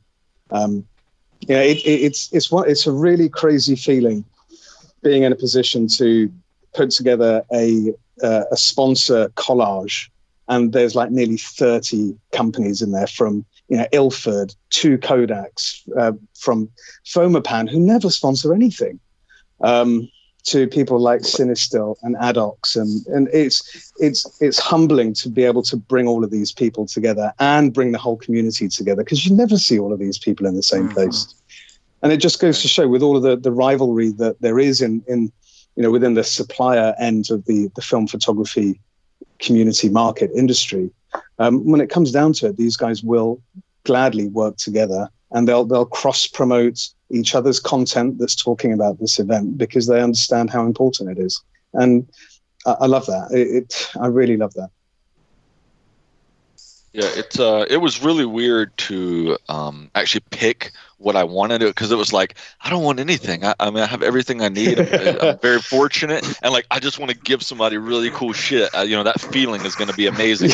Yeah. So it's weird to pick something that you want, but it's cool that that's available, because instead of just hey, let me just give them this, you can at least have a directional indication of what they're into to make sure you kind of align with it when you do send the gift. You're right. It is really hard, and all I really want from people is, send me some film. Fantastic. If you got a Widelux or a Hasselblad or a Leica you want to send, that's fine. Don't worry about it. Man. But just send me something. Send me something personal. But I've had a Widelux on my wish list for 3 years, and so far no one's obliged. But it's not a shopping list, right? But no, all I want is a note, a little something personal, a print, maybe some local candy, just something to connect me to that person. It doesn't have to be a lot. And yeah, for all of the people who do send out cameras, and I think we had Yashica mats and Mamiya C330s. We had a Leica M3 a couple of years ago with a Samar, I think. All of those guys are absolutely just generous as fuck, amazing people. But the most, I would say, the relationships that still exist today from even the very first Santa were built on communication and building a personal connection with that individual, talking to them using Elfster's anonymous DM, letting them know who their Santa was, in a note or a letter. And tagging people on social media. Hey, thanks Ed for sending this to me, and I'm some dude in Belgium or Burundi or Madagascar or wherever. I think making sure I probably deal with about 100, 150 kind of what's the word, de-anonymizing emails every year, which is just, hey, this person sent me this. They didn't let me know who they were. Can you tell me who it was so that I can tag them on social media? Just include your IG handle or your website URL or Twitter or something. Just make it personal, Yeah, absolutely. Make that connection. I mean, it's like we're bringing a 1,000 film enthusiasts together, and we get to interact like randomly. It's a really cool thing. I mean, I freaking love the film community. It's so unique. There was a really funny one last year. I'll send you guys the link later. So there's I won't mention any names here, but there was a chap based in Lebanon, and the film community there is small. It's growing. Access to product is not that easy. So he got matched with someone in Scandinavia, and he loves it. So he would send me messages on Twitter with screenshots of his conversation with this guy on Elfster, where he's telling the guy to do stuff. He's like, okay, you're going to need to work for your gift this year.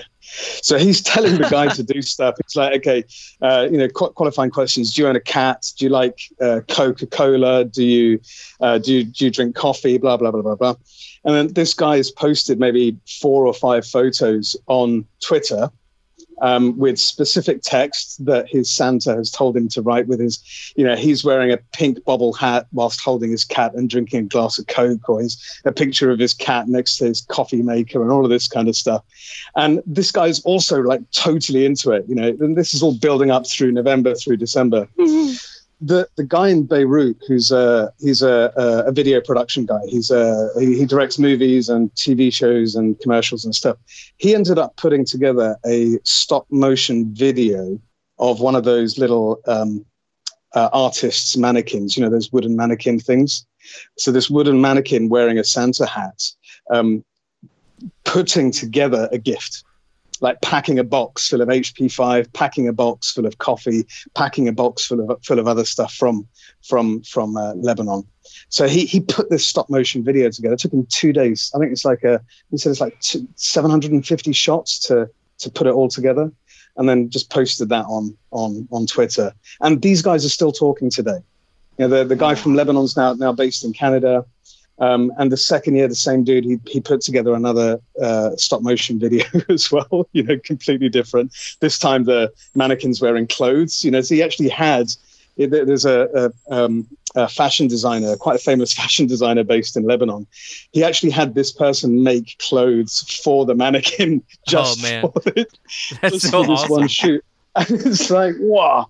I mean, talk about just above and beyond. And it's stuff like that. I'm not saying everyone has to go and make stop motion videos, but right. you can engage with your match to whatever point you're comfortable with. They're literally just a friend or member of the family that you might not have met yet.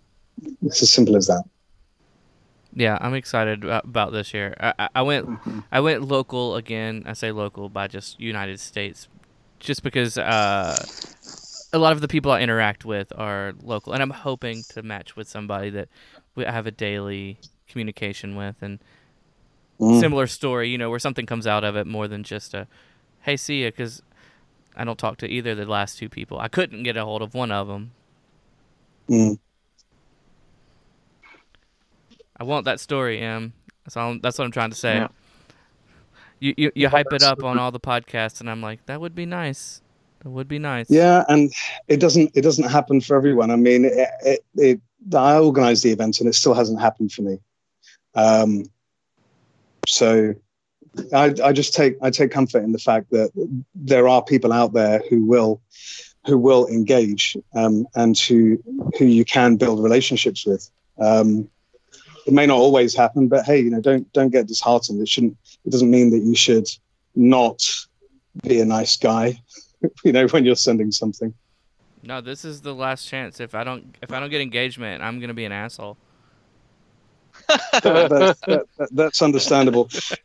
Check your. There you go. Check the Slack chat. So that's Adib's 2017 video that he put together. Okay. Oh, Twitter. And then, yeah. Or you don't have to be logged in. I'll send you the one with the clothed mannequin. That was from last year. Dude, this is amazing. It's so It took cool. forever to do that. Yeah. Check out the second one that I've just sent over. I mean, the dude's wearing like a lumberjack shirt or something. When I say the dude, I mean the mannequin. But yeah, stick that in the show notes because I think it's something really fun. For sure. That's for sure going in. That's so cool. Wow. Dang, that was a good haul of him. He really made it worth going through all the trouble. Wow. Yeah, definitely. Man. People are really creative. Yeah. Hell yeah. Yeah. So let's talk about what brought this whole idea on. Like, what inspired you to do this? I started Emulsive June 1st, 2015. And as it was getting close to Christmas, I just was thinking, hey, we should do a Secret Santa. And I built some really good relationships with people in a really short space of time. And I just kind of looking around the internet to see whether any such event was there that I could take part in. And there was nothing. So I thought, well, I'll just do something small then. So yeah, I did my research, put together the initial Santa group on Elster, which is the website that I use to manage all of this, and just announced it. I can't even remember when that was, maybe September, October 2015, and just said, hey, there's this, I want to do a Secret Santa, who wants to play? And I think 120 people signed up. And I think at that point, I had Lomography, Kodak, and Lomography, Kodak, and Ilford, I think, were sponsors for that year. I need to double check, and just said, okay, well, you guys, to you companies, I just need you to send out 3 gifts to 3 random people on top of their, who will receive your gifts on top of whatever their match ends up being. And Kodak, the Eastman Kodak up in Rochester, they commissioned a local chocolatier to make chocolate cameras. So they ended up making these chocolate SLRs, which they sent in these really nice little gift bags, alongside with a whole bunch of merchandise and other stuff as well. Oh, that's cool. Yeah. So it just grew from there. I mean, it was something fun, and even with 120 people, something pretty small, to be honest. And it was one of those things where, yeah, it was kind of stressful, but then it was so rewarding. It was so fulfilling at the end of it, just to see everyone sharing gifts that they were wrapping. People had made wrapping paper, and they're saying, hey, if anyone wants a PDF of this wrapping paper, just let me know and I'll send it to you. Then obviously people posting pictures of the gifts that they're receiving. And then everyone just going crazy and opening stuff on Christmas Day. That first year was mad. It was absolutely mad just to see that. And it just grew from there. And I knew I wanted to, at the end of year 1, I was kind of umming and ahhing about doing it in year 2 because it had been quite stressful. Did it in year 2. And then the same thing, do I put myself through this again? And it's been like, that's my annual tradition every year. Do I do this again? Yeah, let's do it. Get stressed out, say I'm not going to do it again. And then when it rolls around, all right, I'm going to do this again. I mean, why not at this point? just keep it rolling. Everybody's gonna. I mean, it's obviously not getting smaller. You got just as many people almost from a third of the amount of time. So.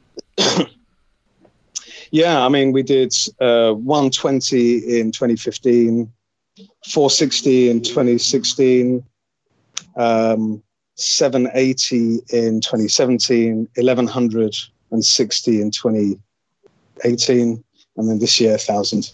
So it's kind of it's been growing quite a lot. I just sent you the Kodak's tweets with their chocolate camera in the group chat, by the way. All right, let's see this. So the first year you started was in 2016 then, right? 2015. 2015. Oh, that's cool. Yeah. Is that with Super 8? Yes. Wow. That's right, yeah. So that is it's a Super 8 Tri-X plus some Super 8 Motion, and I think at that time they just announced the stickers and the messenger bags. So I don't think the messenger bags were publicly available at that time. Very cool. We'll make sure to put that in the show notes so people can take a look at it as well. Yeah, I think everyone got a different. Of the three people, they all got different messenger bags as well. Actually, it was either that or or like a Kodak kind of a cooler bag, like a beer cooler bag. Oh, right. It was an executive decision to go for the messenger bag because I don't want to promote alcoholism. Oh, sure, yeah.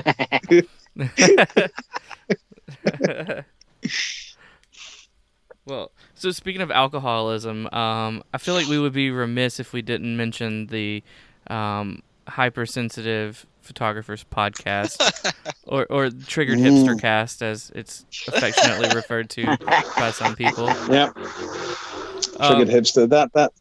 That's pretty much it. Yeah. So I think that it has to be probably one of the funniest podcasts that's loosely related to the film industry. For some reason, I put myself through the torture of listening to those episodes. But how did you and Hamish kind of get into this? So around about this time last year, Hamish sent me a message on Facebook saying we should do a podcast. That was it. And I'd been thinking around the same lines of just doing something, but more focusing on a place to kind of vent than anything else. So we recorded. So I sent Hamish a whole bunch of not instructions, but basically a document to say, right, I want this to be a well-produced car crash. So we just structure it so that we know that we're talking. We know what we're going to talk about, but obviously it's going to end up being car crash TV because that's just the kind of people that we are. And we recorded an episode, and I was horrified by how terrible it was. And it took 3 months, but we posted that as our as our first episode, and it's so bad. It's so bad. Yeah, we just thought that there's a bunch of stuff that comes up in the community that is either completely wrong or just completely wrong, not from a factual point of view, just behavior and the way people are treated. And then there's our own kind of troubles and thoughts that we're going through. So we just thought, well, we could just be two guys just screaming at the clouds, basically. I'm not selling it because there's nothing to sell. It's terrible. Don't listen to it. I don't think that's exactly accurate. I think it's definitely worth listening to if you know what it reminds me of. You know how in the 90s Comedy Central had all those like really bad shows, but you watched them because they were funny. I think that's your podcast. So you're saying that we'll get some kind of cult status, eventually. Oh, you will. Yeah, for sure. I really like that one show where it just went to noise. Oh my god! And then I was sitting cussing. there on my commute. Sorry. No, I was sitting there on my commute to work, and I hear you guys chat, and you guys said you're gonna call Bellamy, and I'm like, okay. And then all of a sudden it just goes into just like I think it was just the noise sound. And I'm like, okay. And then I just keep on hitting the fast forward. I said, because there's nothing happening. And I'm just like, oh my goodness. So that was a very short notice podcast, because we thought, well, we need to do something for April anyway. We tend to release at the beginning of the month, and I think it was like the weekend before April 1st. I think on the Saturday, I contacted Hamish, I contacted Bellamy, and we've been teasing Bellamy as a guest for the previous couple of episodes, and we'd always have him on, have him say hello, and then just say, all right, sorry, we need to cut short, we don't have enough time, and we just get rid of him. We literally just hang up the conversation, hang up the Skype on him. So we thought we'd have him on, but this time with the full intention of just, we'll talk for 10 minutes, get him talking about the cameras, and a crucial moment where he's about to spill some information, we just cut to static. And then after about an hour of static, we just then cut to the very end of the conversation where we talk about how meaningful and important what he just said was. If you, I mean, it's completely awful, but if you go to the very dead center of the episode, there's a little outtake in there of Bellamy talking to, I believe, his daughter, telling her not to eat her own hair. So that's in there for about 30. It's for about 30 seconds, and then it's just like static again for another half an hour. So that was a complete, that was whatever the podcast equivalent of a shitpost is. Yeah. It's all a bit of fun and games for Hamish and I. There are things that we do want to talk about.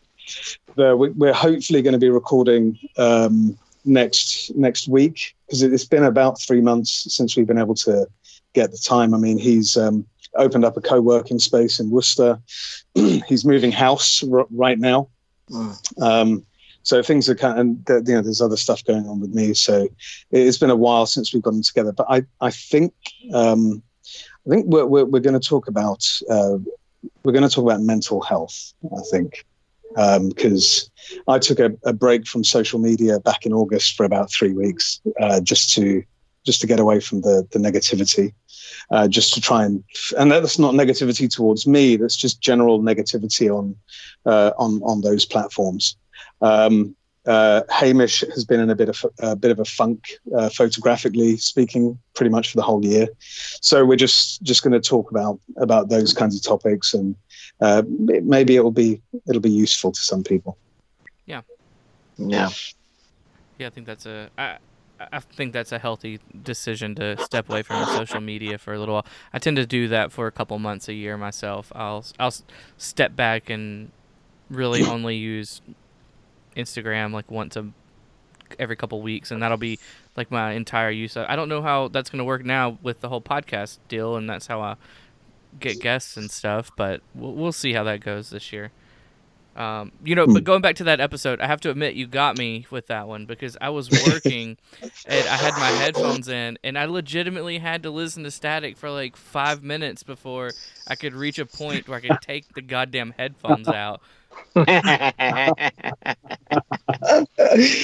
we got so much hate. Well, not hate, but just like so many like what the fuck comments coming off the back of that. It's like, I think there's a problem with your recording. There's just static in the episode. It's like, we'll have a look at that. we'll try and get that fixed. But yeah, a few other people got it as well, and obviously a couple of days later, there was the whole group podcast shit show that went out as well. Yeah. That was a lot of fun. A lot of fun. You know what? I have to admit, it was like listening to your static was more pleasurable than that stuff. That was great. Yeah. I just remember with the dogs barking in Carl's backyard. There's just dogs there. The dogs, just the random pop in and outs and the random podcast. It was fun. I'm just talking shit, but it was a lot of fun to listen to. Yeah. It was a humorous day in podcast land, that's for sure. Yeah, and I think it's important to remember that not everything has to be serious, and not everything has to be advancing the art and process and progress, and you can have fun. You know, we're not all doing this. Well, I would hate to think that there are film photographers in the community so serious that they can't poke fun at themselves. Yep. That's all this podcast is us poking fun at each other. Mhm. And getting our guests to poke fun at us as well. Yeah, so, Works for me. I'm surprised you haven't set up some sort of podcast network conglomerate yet that got everybody under one wing. Well, we tried to do that with the, what is it called, the classic negative. Well, I can't even remember what we called it. The classic large format negative positive podcast project, or some ridiculous name. To be honest, I think the one really good thing that came out of that April Fool's earlier this year, and it was an ulterior motive, was to get you guys talking and get you guys on each other's podcasts and just kind of just collaborating. Yeah. And it's been fun, and you can certainly see from my perspective that, on the outside, is just seeing everyone, you kind of see these strands that kind of knit all of you guys together in a way that wasn't there last year.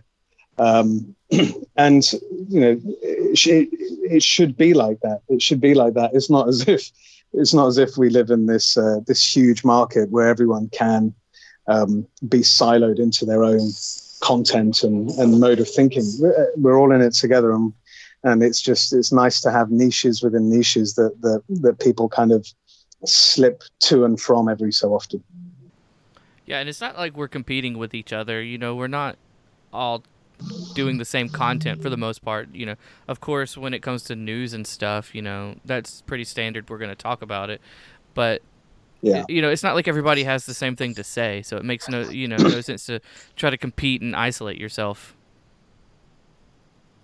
Yeah, absolutely. And you've got stuff like the large format photography podcast, and you've got the lensless going on as well. Then you've got Neg Pos, then you've got Grainy Days, you've got Matt with his box of cameras. There's so many, and it's wonderful being able to dip into different conversations. And I hesitate to use the term subject matter expert for any podcast that Simon Forster's involved in, but his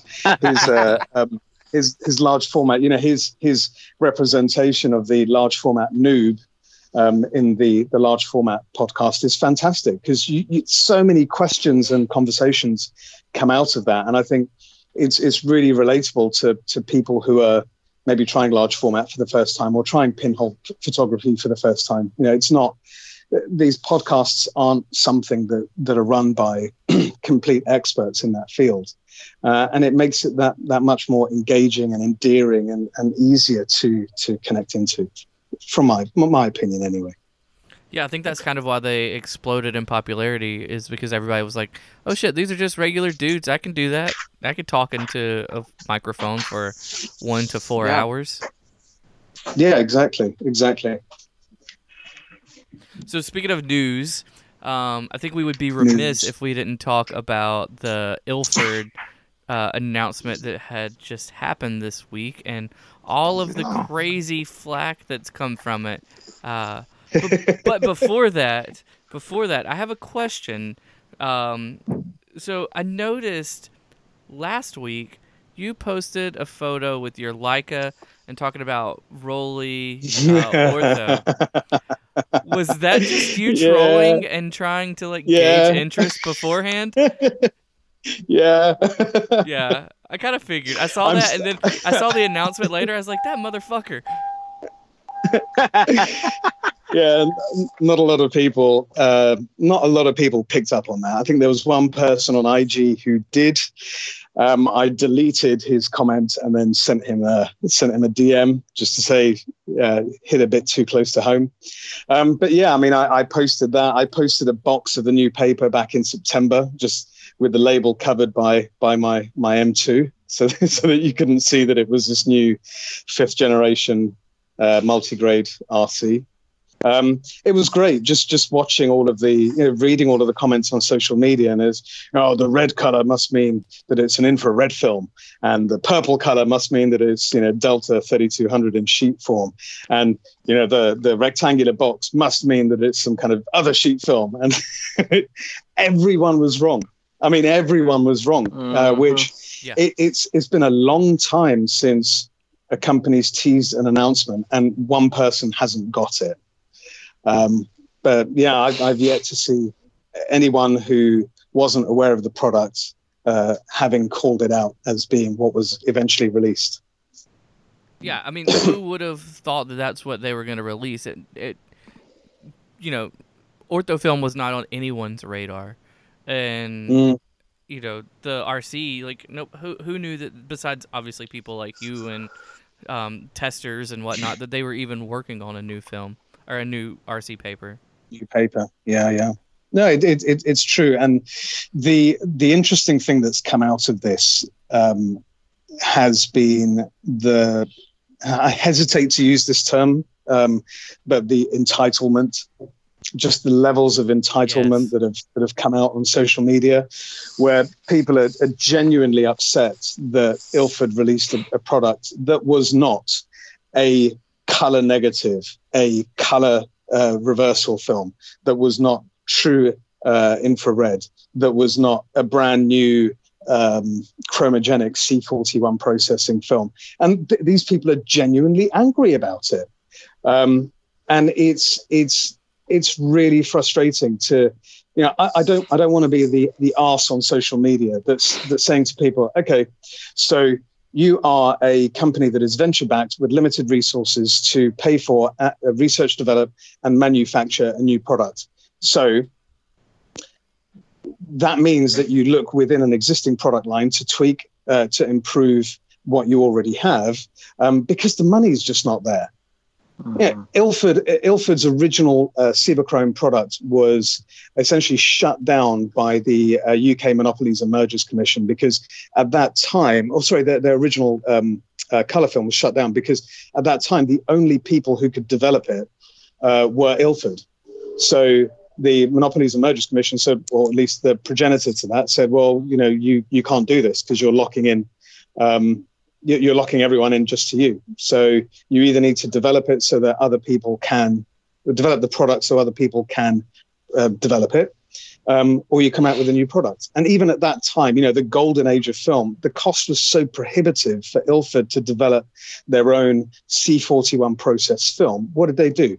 They went to Agfa, they went to Ferrania, they went to 3M. So all of the color film from, I think, the late 60s, early 70s until it was killed about 15, 20 years ago, that was rebranded film.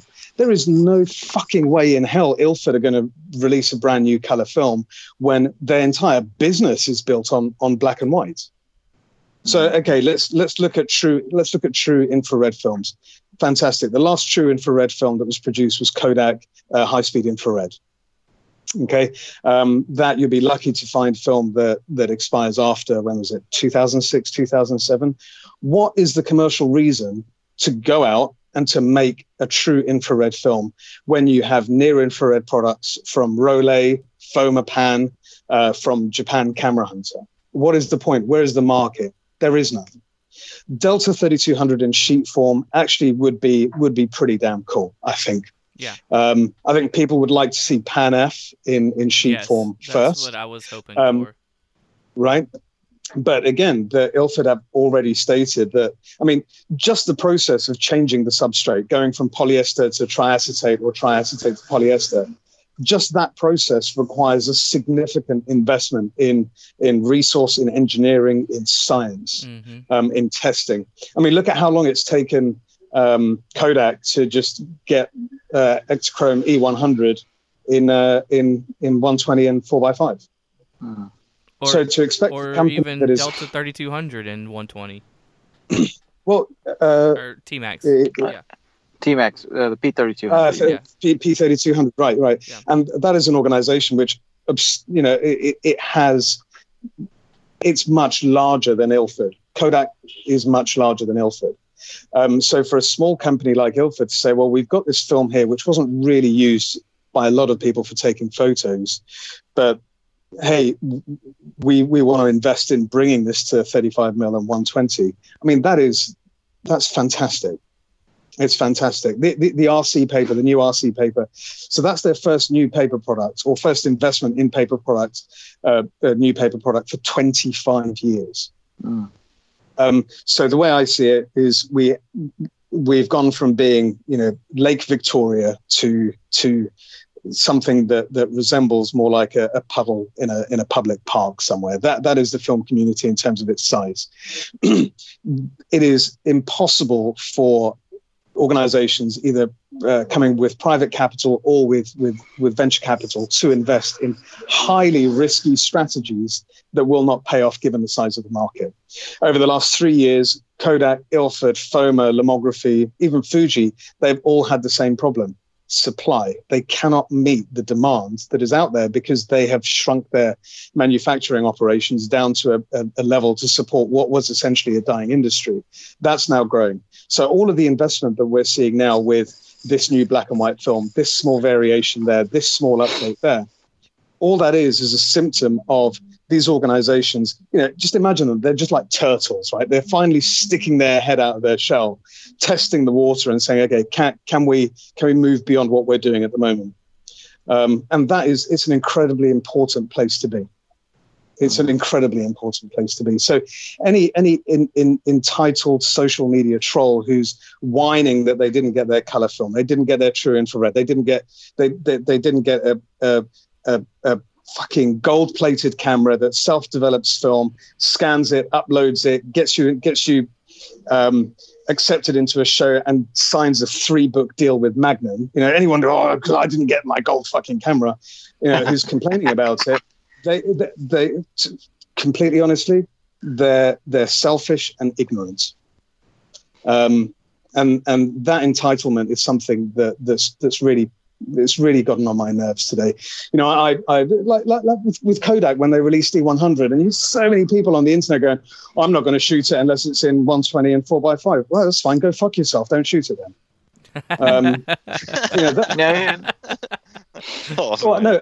But think about it. It's you're in a shrinking industry, shrinking community. So whinging about it does nothing, absolutely nothing. All whinging about it does is it makes you look like a navel-gazing baby boomer. Yeah, I mean, a lot of people are saying, there's, why are Ilford releasing a crappy plastic camera? I've seen shots from that people other than Ilford have taken. Actually, it's a pretty damn good camera, number one. Number two, the hardware industry for film photography has been completely reset. Infrastructure just razzed to the ground. The only companies out there producing technically complex 35 mm and 120 cameras are only producing based on the prior relationship. So you can go to these companies and say, I'd like 10,000 units of this. I've got the money. Everything's done. They will not make them for you. You can go to Copal and say, I want to buy 2,000 shutters. Do you know what Copal will say? And these are the same guys who provide Nikon and others with their shutters.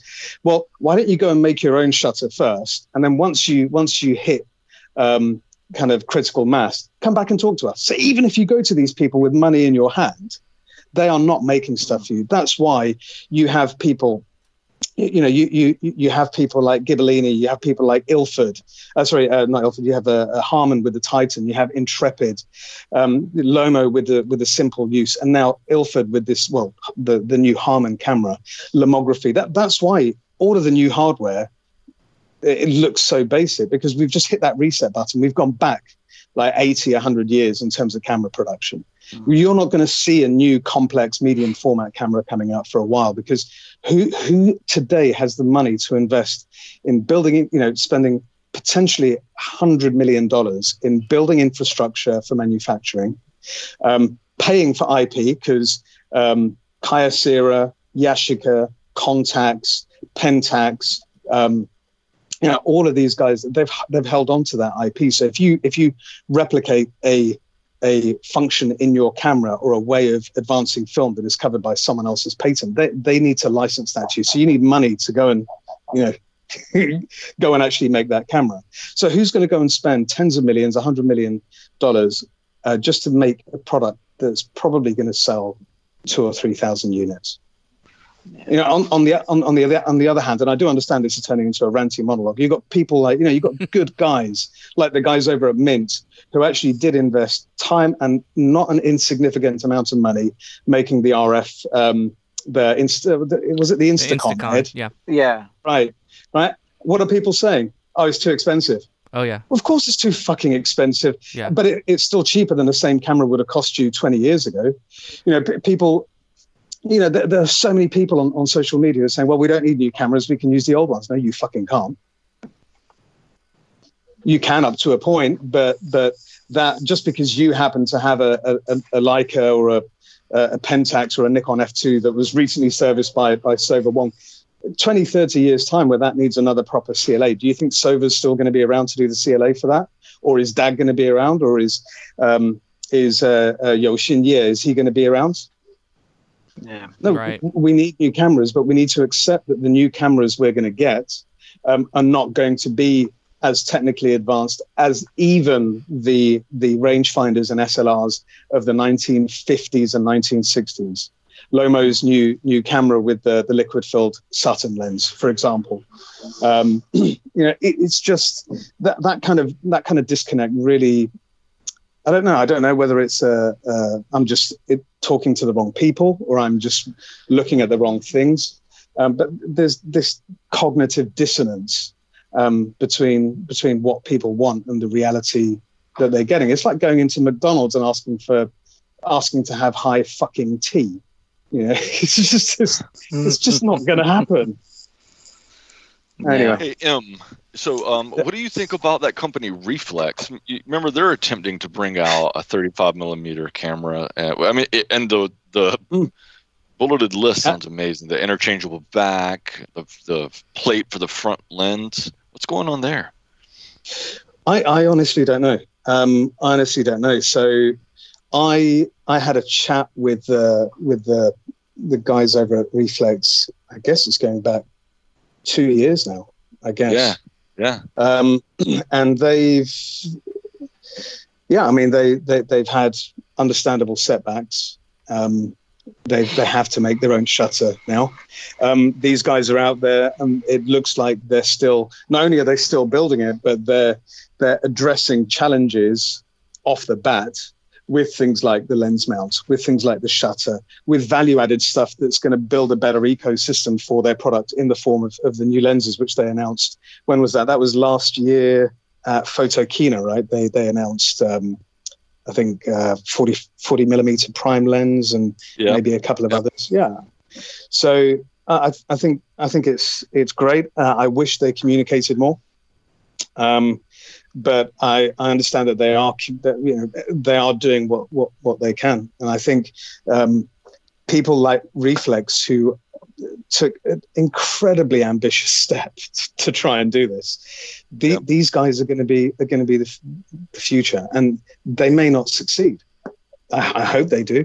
I hope it's another Intrepid style success story, but they might not. But you know what? It doesn't matter if they don't succeed 100%. No one ever hit market first time with a product that just worked. Every single thing has bugs and issues, and it's off spec from what was originally stated. Fortunately, most of those companies are able to control user expectation by not announcing the product until it's ready for commercial release. With Kickstarter, you have the entire product evolution and product development cycle underneath the lens of the people who have invested in it, and that can bring with it some really intense pressure, to be honest. Yeah, they came out October 2017, and man, I'm telling you, the feature list. I would pay $600 to $800 for that camera right now, just for everything that they offer. I think the initial goal of getting it to the same the dollar value price of the Pentax K1000 or whatever Pentax model it was. I think trying to match that kind of dollar price was admirable.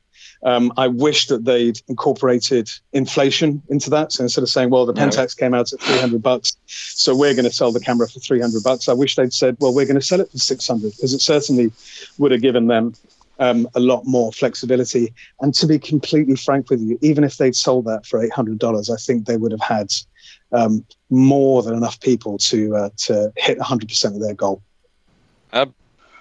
Absolutely. I mean, just think about the modularity, the interchangeable back, the plate that you can use Canon lens, Nikon lens, the Bluetooth connectivity to the app, the LED flash. I mean, it's the dream list spot metering. I want that camera, like I will pay $800 for it. It's a 4,000th of a second shutter speed. It's perfect. But yeah, the last update they gave was in August, and yeah, you're right. They're trying to get the shutter knocked out, but that seems to be a major obstacle to overcome. Is that because they want to do such a high shutter speed, or I guess it would be an advanced shutter speed? Well, I think if they went to something more like a 500th or 1,000, I mean, is that more doable? But obviously, that's not what people would pay for, I guess, or would want. Well, think about it from this point of view. Look at every single. So we're talking non-Leica, non-mainline, non kind of like legacy camera company. Look at every single camera that's come out over the past 5 years. What shutters are they using? How complex are those shutters? Right. So if people like Lomography are unable, with the volume that they do, if they are unable to procure a shutter from, and it's that name again, Copal, if they're unable to secure a shutter from a company to put into their camera, they have to build it from scratch. Mm-hmm. And building a shutter from scratch is not an easy thing to do. So yeah, I think it doesn't matter whether it's 1/4,000th, 1,000th, 1/500th. It doesn't matter what the top speed of that shutter is. The challenge right now is mostly people building shutters which have more than two speeds, where one of those speeds isn't bulb. Right. That's the problem that we have. None of these. I think very few of the new to market cameras that have been put out there have more than a couple of shutter speeds, and that should tell us something about the state of the industry, and it should also tell us something as to why Reflex are potentially having to take so long, and why they went down the road of building their own shutter in the first place. Yeah, and you're right. They underpriced themselves for sure. Yeah, I mean, but think about it. If they succeed in building their own shutter, suddenly you've got a product just there which is more valuable than the product that they sold on Kickstarter. Yep. Suddenly they can sell this camera, and then they can go and sell a whole bunch of these shutters to other people who are making, just self-contained modules, to other people who are making cameras. And that, my friends, that is where the boom is going to come. We just need easily accessible, complex components. Yeah. Yep.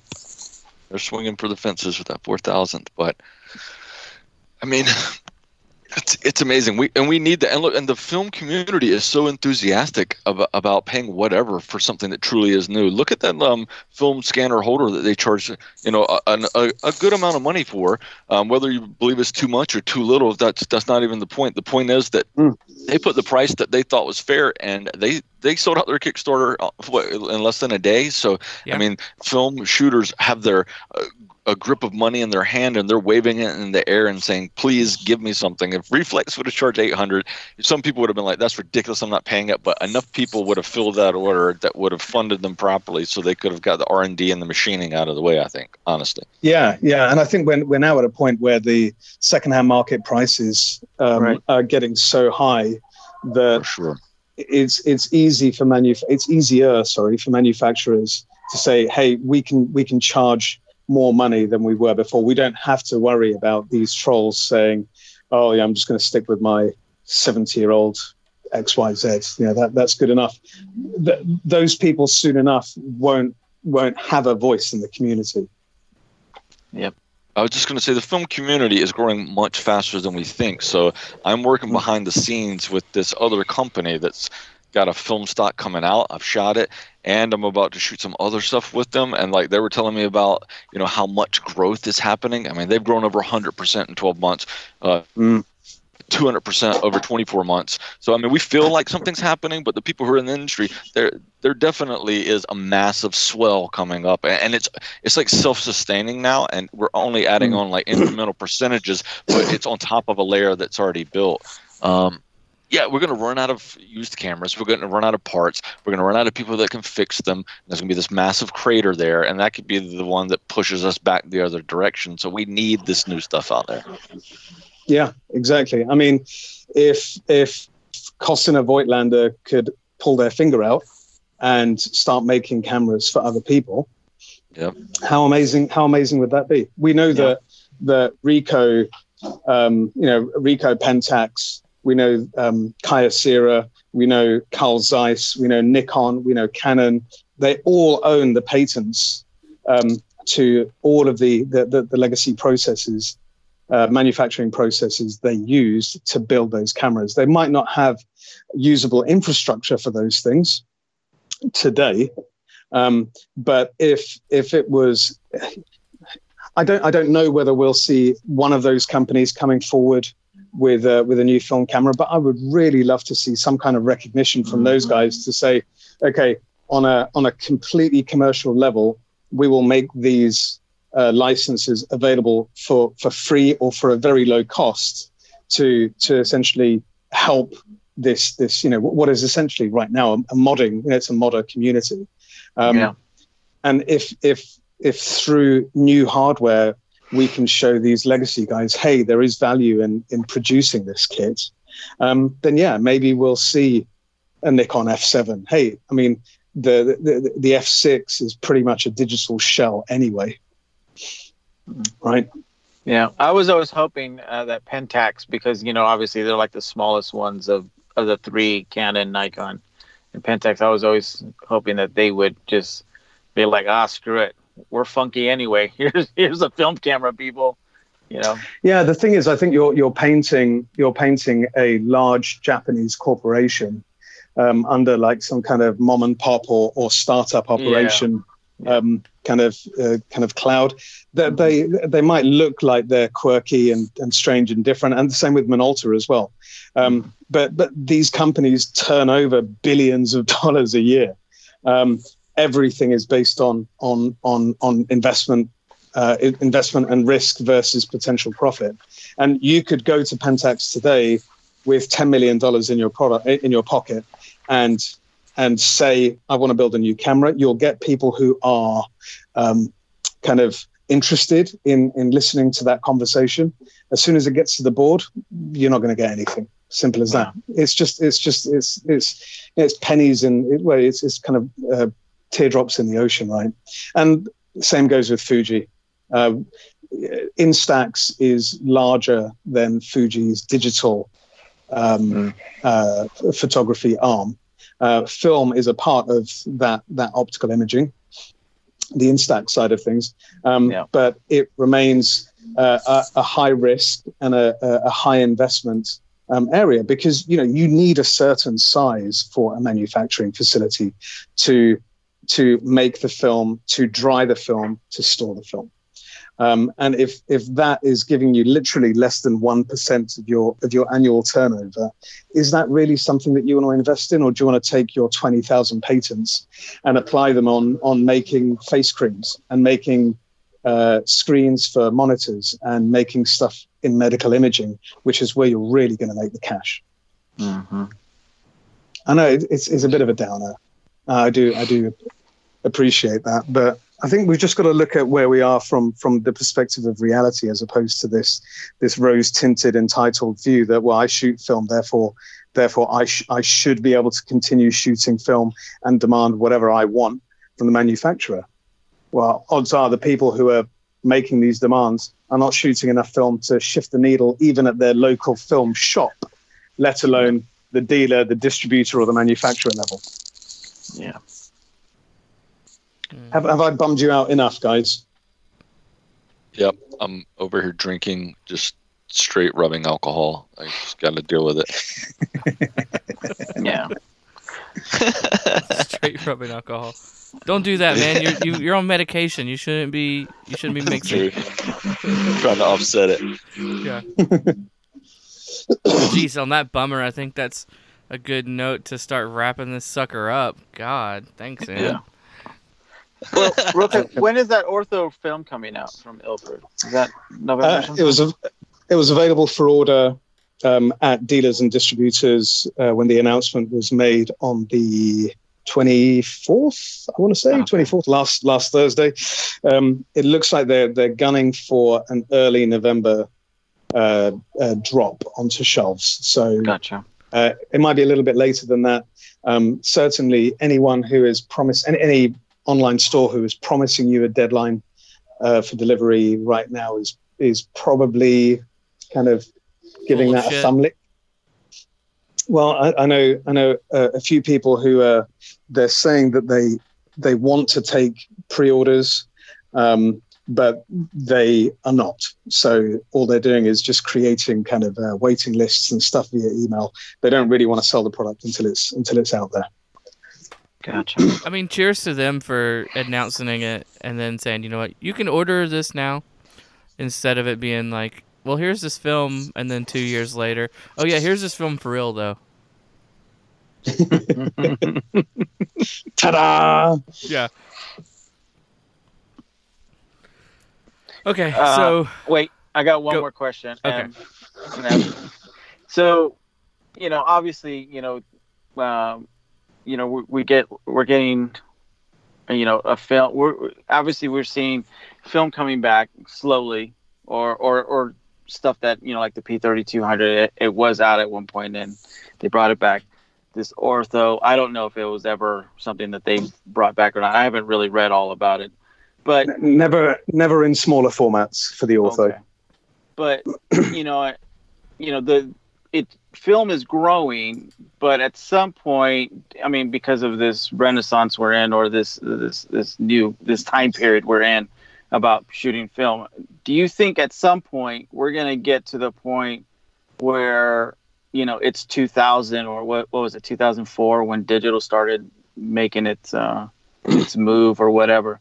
I mean, from what you've seen, do you see a time frame that you think at some point we're going to reach that bubble, and then it's either going to level out or it's going to start going, and then seeing how Kodak is doing financially, that's color film right there. Do you see, from that, do you see color film kind of going away first? If film ever goes away, which hopefully not, but if it does, do you see color film going away first, or black and white? I don't know what the process is to make that stuff. So, but from your opinion, I think certainly the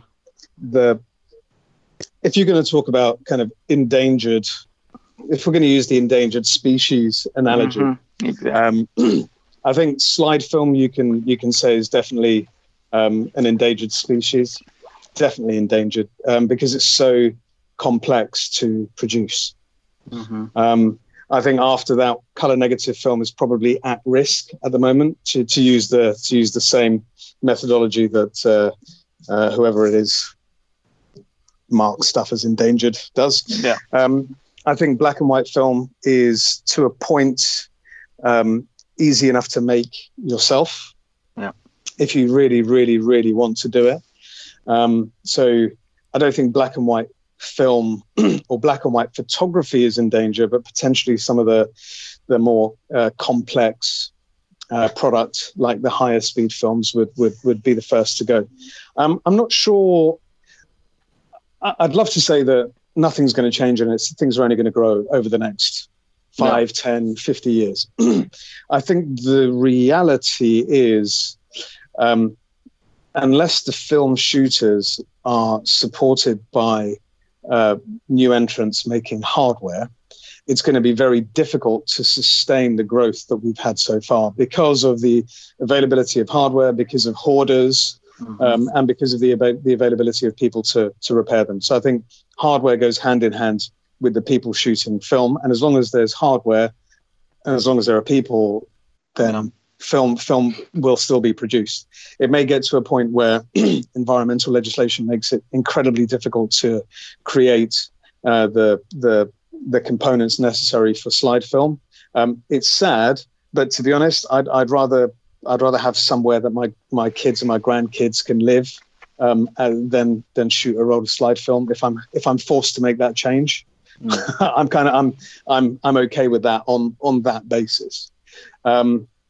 Color film right now is in a really precarious situation because you've only really got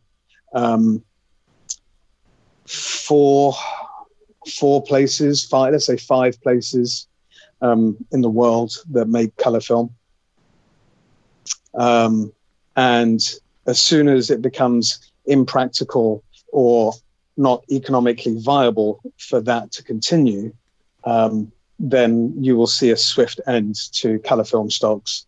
And we'll probably have, if it was killed today, let's say if every single color film manufacturing facility was killed today, we'd probably still see new color film stock coming out 15 years from now. But they would be coming out in the style of Lomography F2 400 or Silbera Color 100,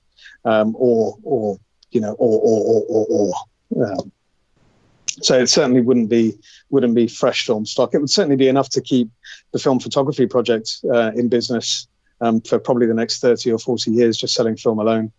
Retrochrome, FPP Retrochrome was discontinued in 2004. Where 15 years down the line, they're still selling them. Yeah. Color film is the dangerous bit at the moment because you're putting down layers of silver halide suspended in gelatin alongside with dyes, alongside with couplers, alongside with masks. It's not like black and white film, which you could, to completely oversimplify it, is just use a paintbrush on a piece of plastic, or you could pour something onto a piece of metal or a piece of glass. Were you hoping that I wasn't going to bum you out? Because that's no. Okay. I've kind of already thought that probably color would be first to go just because of the difficulty, or what it seems to be difficult.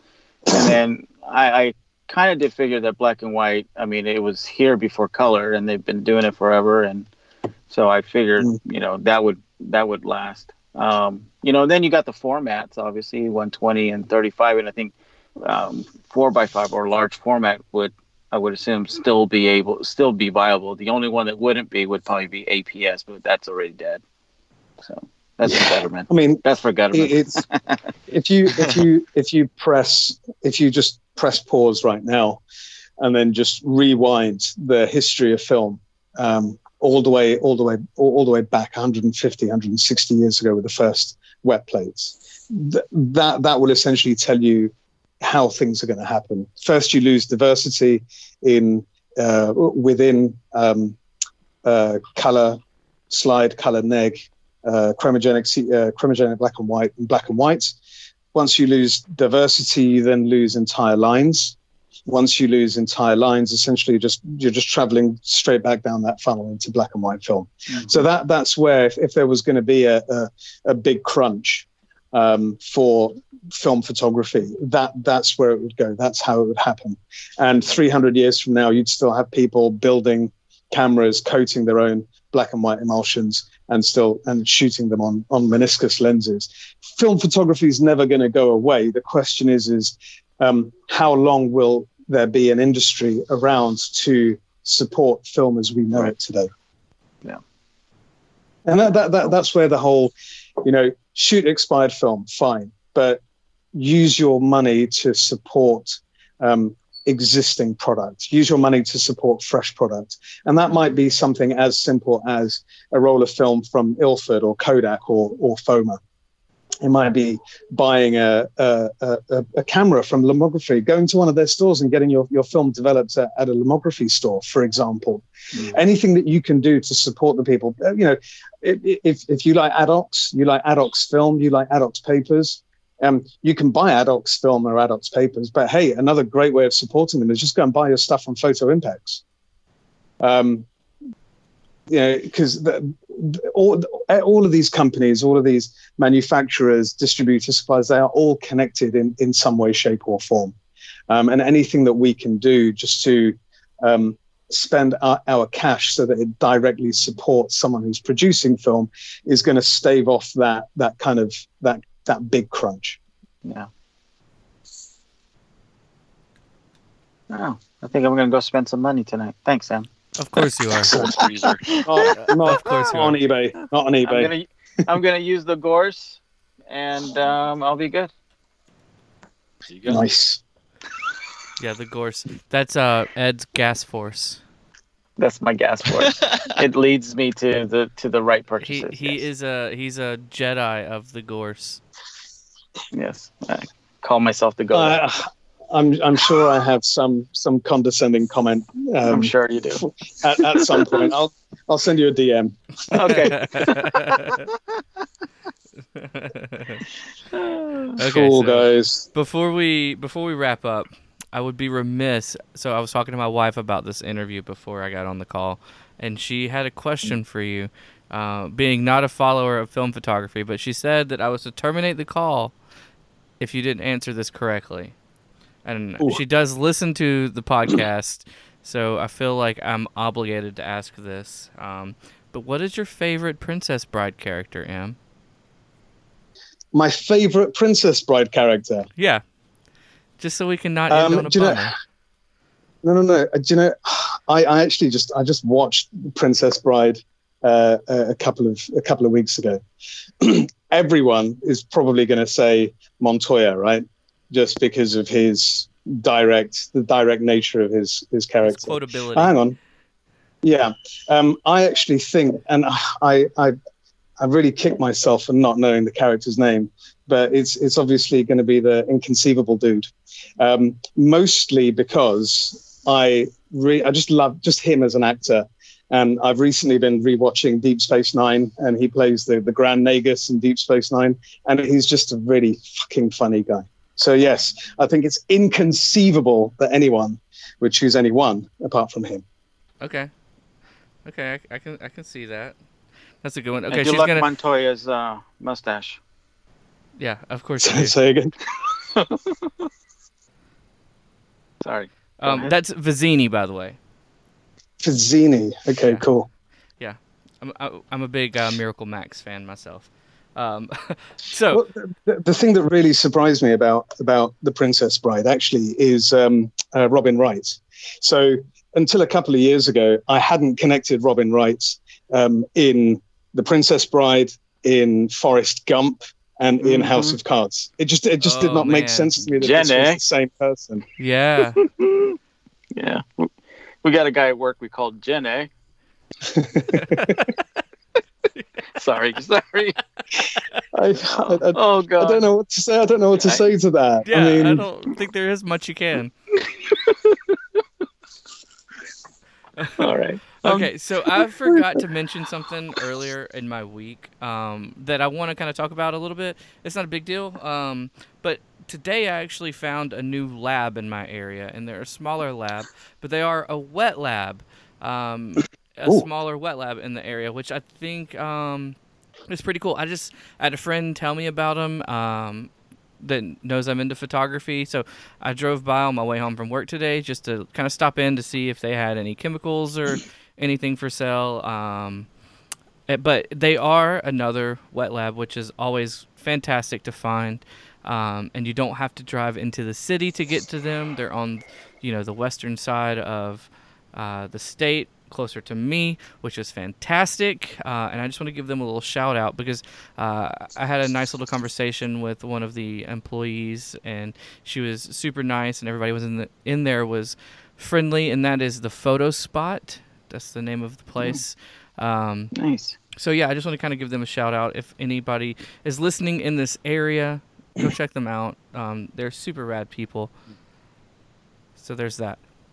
Also, let's get into our Instagram shout outs. I don't know if I mentioned this to you at any point in our emails, but we have the segment that we do at the end of the show where we like to highlight an Instagram account that we just think is rad. So we'll go first, and we'll let you have a little bit of time to find your person or your account that you would like to highlight. So, Ed, why don't you go ahead and get us started?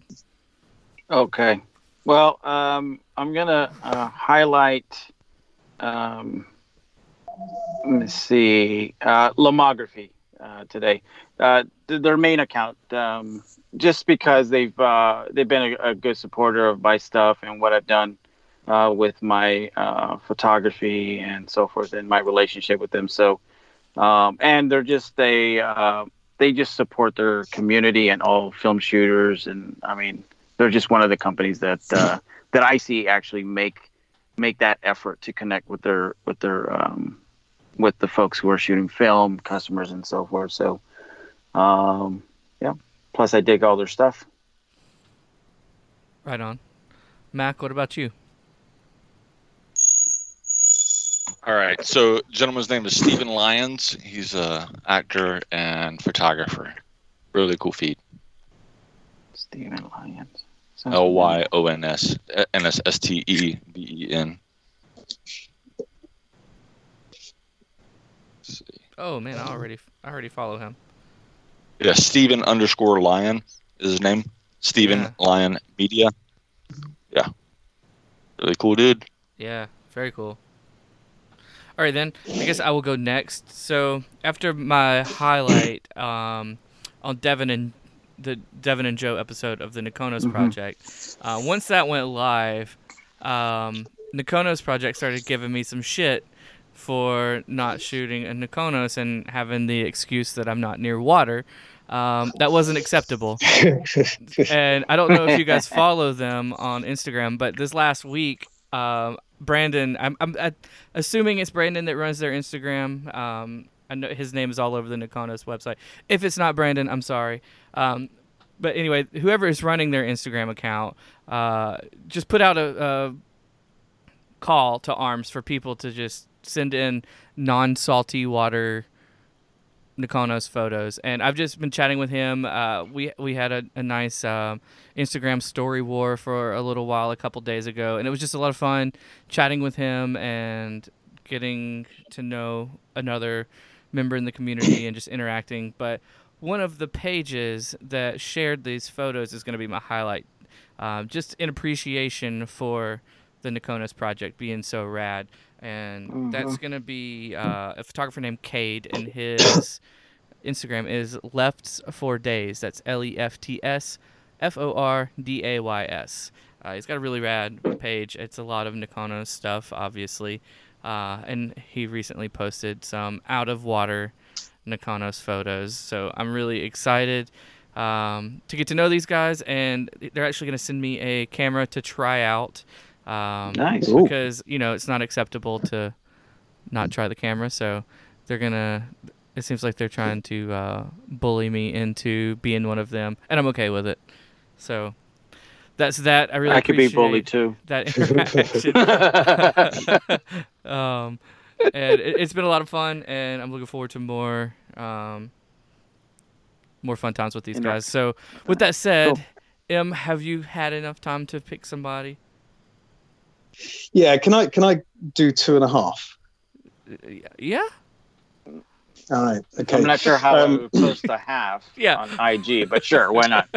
Well, all will be revealed. I think definitely, probably the best feed on Instagram, just for looking at kind of what's happening out there. There's a guy. It's Emulsive Film, all one word. Fantastic. So I'd highly recommend going there. Oh, come on. We're going to give you a chance to promote yourself later. I know, but I know, but you were remiss, and I would be remiss. The half the half is it's actually a hashtag. If you want to follow a hashtag on Instagram, and it's 120 not 120 There are 500 posts on there right now. We want to get it to 1 million. You're ambitious. Yeah, in 15 years. But no, there's a lot of really really cool photography on there, which I didn't expect. Actually, I thought it would just be people like me trolling. But my serious one is an Instagram feed by a chap based in New York called Jammy York. It's JAMMI_York.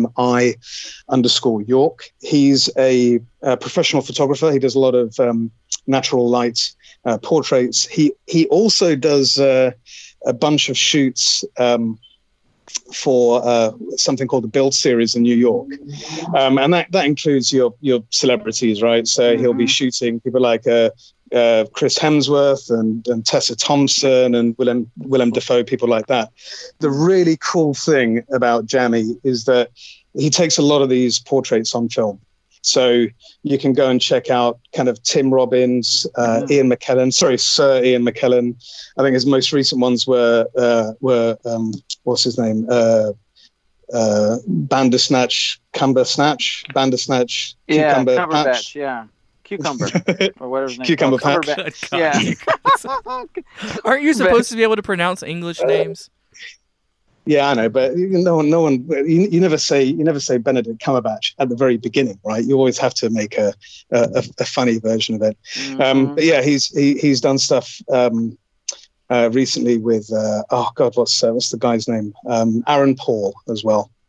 Yeah. So if you look on his feed, you'll see a mixture of a lot of the professional stuff that he's done on digital, as well as a whole bunch of famous people's natural light photography and stuff that he's done out on the field. If I remember rightly, a bit earlier this year, he spent three weeks in Ukraine, just kind of hanging out with local members of the community, the armed forces, and it's got some really, really interesting stuff come out of that. He wasn't investigating the Bidens, was he? Sorry. I'm not sure. Maybe he was asking for something before he started doing that. Oh, sorry. Oh boy. Yeah. Oh, Jesus. We've been watching too much news lately. Yeah. Oh boy. Okay. Yeah. Jammy York is amazing. I've been following him for quite a while, and it's amazing too because not only does he shoot stuff on film, like he's not one of those professionals who's like, I only shoot this one film and this one camera specifically. Like he has quite a mixture of different film stocks he uses, different cameras that he's using. So it's awesome to see the consistency that he's able to create through his work while shooting all of those different things.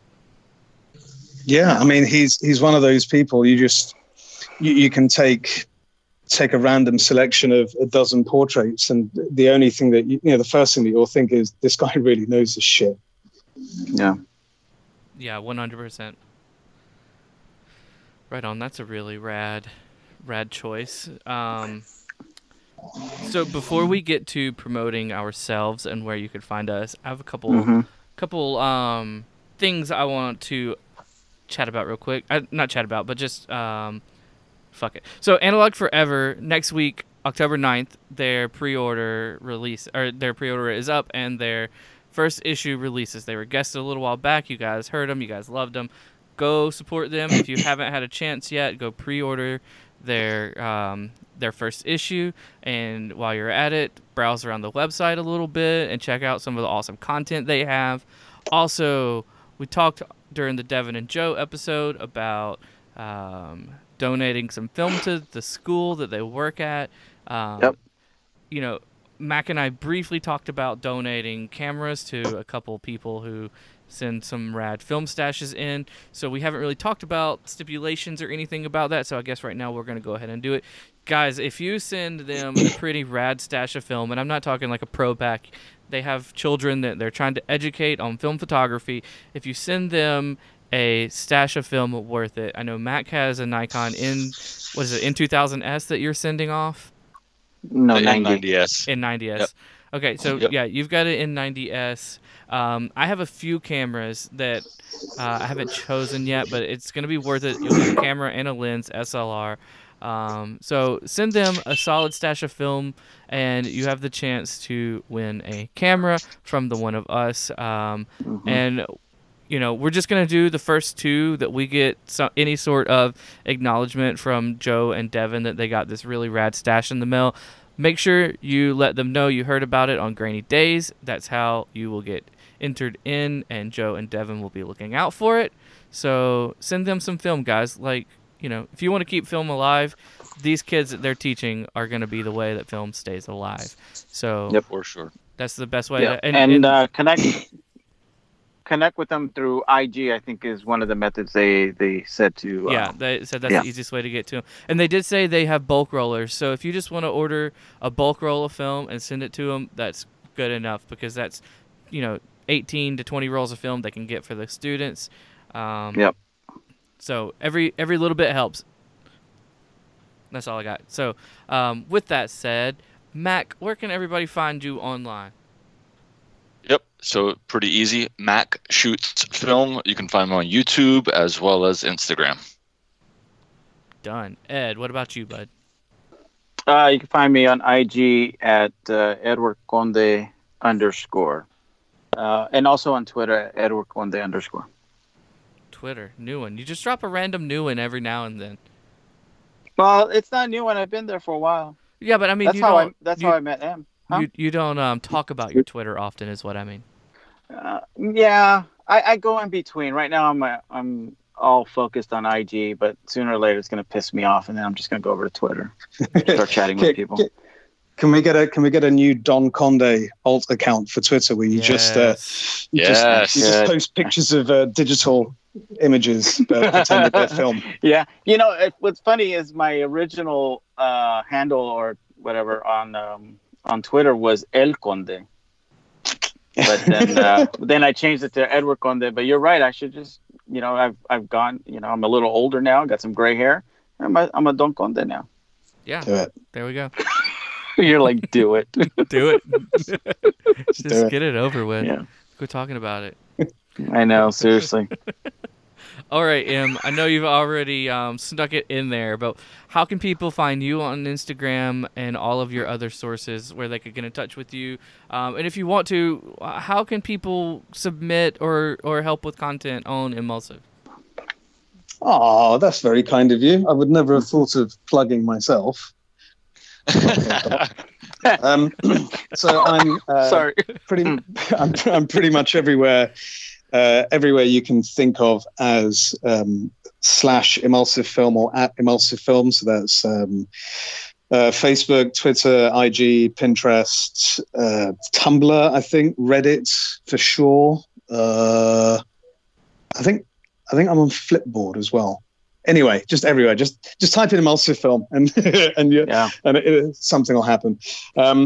As far as submitting stuff, I'm always up for really anything that covers photography as a passion. If you want to talk about a process or a technique, if you want to talk about a set of photos, film review, camera review, really anything that's experience led. And the easiest way to do that is just drop me a line via the contact form on the website.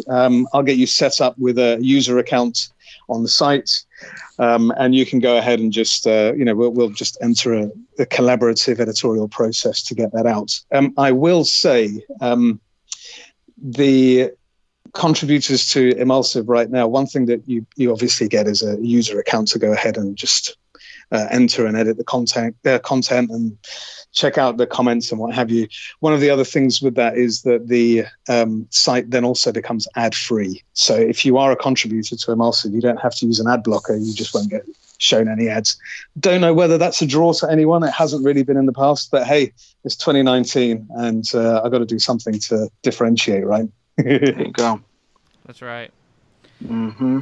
All right, guys. So you can find me on Instagram at For the Love of Grain. You can get in touch with the podcast either Ed or myself through the Instagram at grainy_days_podcast. You can send us an email at grainydays@gmail.com. And speaking of Reddit, we do have a Reddit account. It's just going to be Grainy Days Pod. So if you want to get in touch with us through Reddit, which I find unlikely, but if it happens, it happens. That's where you can do that at. So I think that's tonight's show. Whatever. This has been a 2-day long podcast for me. Started one day, ending in another. But it's that's like all right. 3 hours, 10 minutes, right? We've been recording for over 3 hours right now. Yeah, we've been recording for over 3 hours at this point. The podcast probably won't make it that long. It looks like probably 2:45-ish. So, you've done it again and broken another long distance record for another podcast. I don't think we've had one quite this long yet. But it's been an absolute blast having you on. I really appreciate you coming and joining us tonight and dropping some info, dropping some tasty swears that we don't, get to hear on the regular. Tasty swears. Some tasty swears. I couldn't really think of a good adjective there, and that's just what came out. So I apologize for that, but regardless, it stands. But yeah, thanks for coming on. And guys, listen after the show. We're going to do a nice little treat for you that we don't normally do. I'm not going to talk about it, but after the exit music, there will be some fun stuff. So stick around. Again, Ed, thanks for coming on. Mac, thanks for coming on. Oh, of course. M, thanks for coming on. It's been a good time. And, we'll see you guys next time. All right. Thanks, Later, guys. dude. See ya. Cheers, guys. See you later. Bye.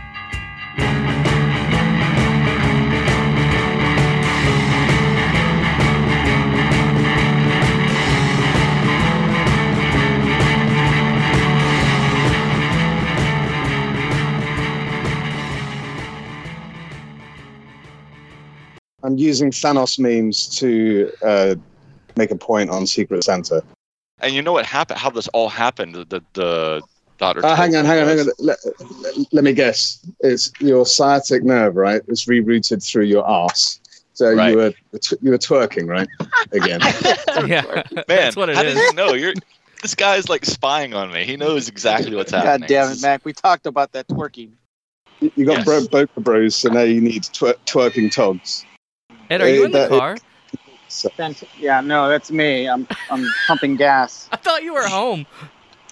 No, I was, and then I told the wife, I said, I'm gonna go take this, go record in the car.